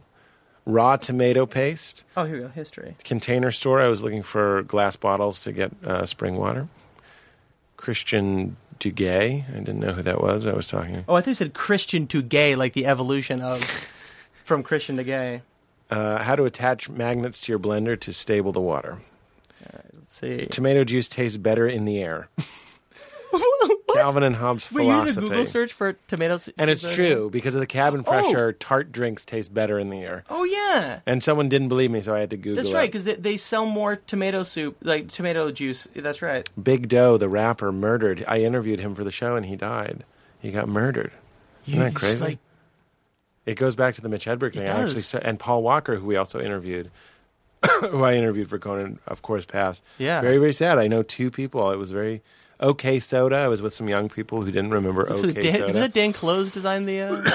Oh, did he? I think so. I didn't know that. And the funny thing about OK Soda, if you remember it, do you remember how it was? It was okay. It's okay. It was literally... It tasted like orange and Coke and Diet Coke. And like an around the grape. world. It was an around the world. How to cure a hangover. That was probably New Year's Day. Johnny Cash video of him playing Bonanza. Robert F. Kennedy murder. Why? I don't remember. Carl Jung documentary. Doesn't exist. Yeah, this is really... Does maca powder expire? Mine are so me. This is a good one. Christmas Story, eat like a piggy, sexual. I find the scene in Christmas Story where the mother tells the younger son to eat like a piggy to be very suggestive. Interesting. Because the father and the older brother share a look where they're like, you believe this shit? And the mother is giggling, in my opinion, a little orgasmically, while the kid smashes its face into a plate of mashed potatoes, very similar to how you... I'll have to look that thing up. It just creeps me out. And nobody agrees. I'll have to watch it. Here's 8 searches for Vietnamese faux restaurant puns. There you go. Female ventriloquist dumbstruck. I wanted to know what happened to the people from Dumbstruck. Azog, Lord of the Rings. We were looking for a picture of the scary orc from The Hobbit. Yeah. And we were laughing. Me, Kumail, and Emily were laughing so hard at the idea of him having a photo. Who took the photo? Like Mitch Hedges. we were saying it was another orc, and he was like, "I need photo approval before you Instagram it." This is fun. I could do this for a while. Oh, here's a Reddit. What is the most disturbing thing your kid ever said to you? Were you doing that because they had said something weird to you? Oh yeah, actually, I have an interesting story about that too. Actually, can we talk about ghosts for a second? Sure, of course. Do you believe in ghosts? Yeah, I mean, I believe in everything and also nothing. I just mean, like, I just want to give you an answer that'll be like, kind of. Sure. I mean, yeah, I'm one of those people that probably believes when people are like, that happened, I saw this. I'm like, yeah, you probably did see that. Yeah, I think Betsy's in your camp of like, I'm an intelligent skeptic, but come on, we can't know everything. Yeah, there you go. I don't believe in ghosts, but I saw ghosts for like about a year. What? PTSD from 9/11. Because I don't believe in ghosts, I assumed that everybody did. So, but it was the kind of thing where I'd be asleep and I'd, nightmares and trouble sleeping, but then I'd wake up and there'd be a guy, like a very physical, corporeal guy in gray with like a helmet on at the edge of my bed, and he would kind of shake me and open his mouth to talk, and then he'd be gone. What? Yeah, and he was dressed like a handyman, which led to the running joke we had of like handyman. Stop saying handyman in the mirror. Exactly. So for the long and also, so I would have these conversations too, where I'd just be like, you know how like you're sleeping and you wake up and then you see all these like figures in Indian tribal masks at the window, and like it's not, and universally like, what are you talking about? Like, no. And then so I had no idea what was going on. You'd see Indians too. Yeah, well, sort of floating, colorful tribal masks. But I thought it was the thing that everyone did, like just some subconscious manifestation. Like, well, maybe the trauma of this opened me up to seeing other things. But then, right around the time that my other friends who had like 9/11 PTSD started going away, I stopped seeing ghosts and stuff. When your other friends, I don't understand. So, like everyone that was there, you were in New York for 9/11, right? I wasn't. Oh, it was a blast. Oh my God, that was meant to be a pun. No, I didn't think it was. I didn't think it was. Oh, I hate myself. Nope, nobody thought it okay, was. Good. I thought it might have been a thermite joke, actually, like a conspiracy joke. We talk about that too. I'm thinking all the weird shit I want to talk about like towards the end of the show. But yeah, so I saw ghosts for the longest time. Until your friends who also had it went away? I don't understand. No. So other friends of mine that were also like, were there And had PTSD? and were fucked up in different ways. You had PTSD. Yeah, well, And- what I'm calling it. I wasn't diagnosed. And when it went away, you stopped seeing But them. so like my friend Eli, who was like really, really depressed, that was the way it manifested itself for him. Like once that kind of went away around that same time, I realized like, oh, I'm no longer getting woken up by ghost handymen. He was also being woken up by ghost handymen? No, separate thing. Oh, his thing. But yeah, everyone deals with it, I think, differently. But I Uh-huh. think it takes X amount of time to recover from it. Yeah. Because there's stuff that your mind doesn't let you process. But these people didn't look like people who maybe died in 9/11. No, I didn't make that connection. No, I don't think so. But I remember, like, after 9/11, I drove like a Red Cross truck, and just around. I wanted to look at. But I remember talking to this fireman on this site, and we talked for 10 minutes, about whatever thing I was bringing back and forth. And then, as I turned around to get back into the van, I saw that I had been standing next to this stack of maybe 15 cars that was less than 10 feet high. Because they were flattened, and I've been standing next to it for 10 minutes, but my mind wouldn't let me process it. Oh, like, wow. you're dealing with enough stuff right there. So that input has to go somewhere. Wow. Yeah. Ugh, creepy. Right? So you saw ghosts, though, but you don't believe in them. You Well, saw yeah. manifestations in your brain. That's what I think it's more likely to be, or just the idea that, like, everyone's, I don't know. I feel my cat jump on my bed every time I go home Oh, to yeah. Arlington, which is really weird. No, that's the thing, you hear all kinds of stuff about that, But it's right? like every time I feel it jump on the bed and curl up on me. And I'm not even asleep. And sometimes I'll, like, tap the bed and call it and try and do weird shit. It's weird, right? And that Yeah. stuff's undeniable and experiential, and that stuff absolutely happens. To me, yeah, something weird. But at the same time, like, the idea of like ghosts and afterlife is not a place where science is silent. These are not unsolved mysteries. Like, I can just tell you, like, yeah, no, we got this. This is Unsolved Mysteries. Then we run an episode. and then Robert Stack comes on, or Brian Stack in a Robert Stack costume. Very good. Yes. Are you done with ghosts? Yeah, I think I'm done with the ghosts. What about, let's wrap up with the hardest you've ever laughed. That's always my favorite. We I save it love for that the end. question. I don't know if it's the hardest I've ever laughed, but like I was trying to think about this, and a couple years ago, it's a poop joke. But, Of course it is. Perfect.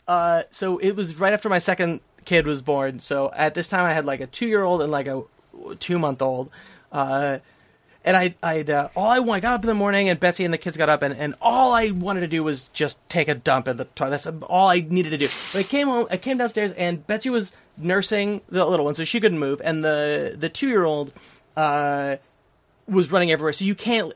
In our old house in New York was like a canal house. There's like 1 or 2 rooms on every floor and 3 stories. So I couldn't go downstairs or upstairs. She was in the bathroom. I was stuck there. And all I wanted to do, and I was so mad. I was so angry. Oh, you can't. And Betsy's never bossy, but she was like, no, you have to stay here. You need to power through this. And Rex, my older son, wanted to You book have to her out. power through having He's to like, poop. Yeah, she was like, I don't have a choice. I got a baby on my tit. You have to deal with this. You have a poop. You have a poop. And so I was so angry, and I was like, and literally Rex was like, Daddy, read me this. I was like, fine. And I took it, and it's a book about trucks, and I opened it up, and the first page said, rumble, rumble down the road, dump truck coming with a heavy load.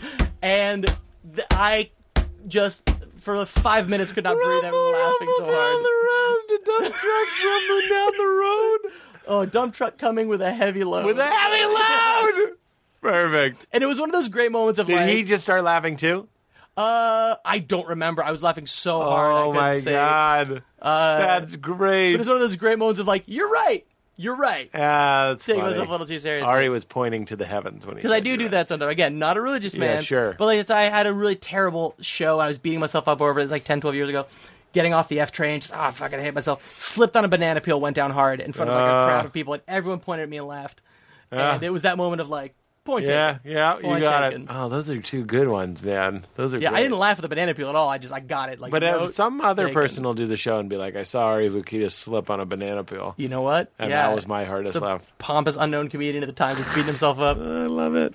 You feel good, man? I feel good. feel good. This is a weird episode in the best way. We had John F. O'Donnell. We merged energies. They Yeah. changed completely. That was neat. Talked about ghosts. We alluded to Thermite being in the trade center. Oh, it's okay. Next time we have a log talk, we got to talk about conspiracy theories. Sure. That by the way, that is a conspiracy theory. Yes. What I just said, people talk about Thermite, that's a 9/11 conspiracy. Yes. People can look it up online. I'm sure they can. That and aliens. Ooh. You don't have any personal experience, No. but you just like talking about them. I hope I'm here when we meet some, because it's gonna have to happen. It'll happen at some point. Right, Maybe and our not like frozen a- heads or our computer consciousnesses will see it. Did you ever feel like we're born like 100 years too early? Because like they say that the first person who's gonna live to be 200 has already been born. Oh, wow. So like our consciousness is gonna be downloaded into all kinds of stuff. Like humans are temporary now, but there's gonna become a point where on some level we're not. Yeah, but we might live to that time. We might. No, I think, according But to are we gonna be the guys that get uploaded? Raymond Kurzweil, Oh yeah. he thinks that's going to happen in 2054. You could make it to 2054. Well, we could, but you and I aren't going to be the people that get downloaded into the thing, right? When it starts, it's going to be younger people or No, I don't think so. The first person is going to be that. Katie, we're just about to be done, which is fine. Oh yeah, no, do it. I wasn't saying don't leave. Somebody's going to have to hit stop. I wasn't scolding you. No. We're like, oh boy. We'll talk about aliens. Go, God. It's fine. Chris Hardwick? Fuck him. No, you'll be backed up. Of course, it'll be the old people first. It's going to be weird, man. So it's going to be fucking. It's going to be weird. I'm going to have complete access to your brain. You already do. Oh my God. We're the same person. You know what happens next? You say, Keep it crispy. let's make phone calls. I wasn't shitting on you. We're done. Awesome. Thanks, man. Thank you. Thank you. Katie. I'm so crispy. I'm so crispy. My ice game make you haters wanna get me. Now leaving Nerdist.com.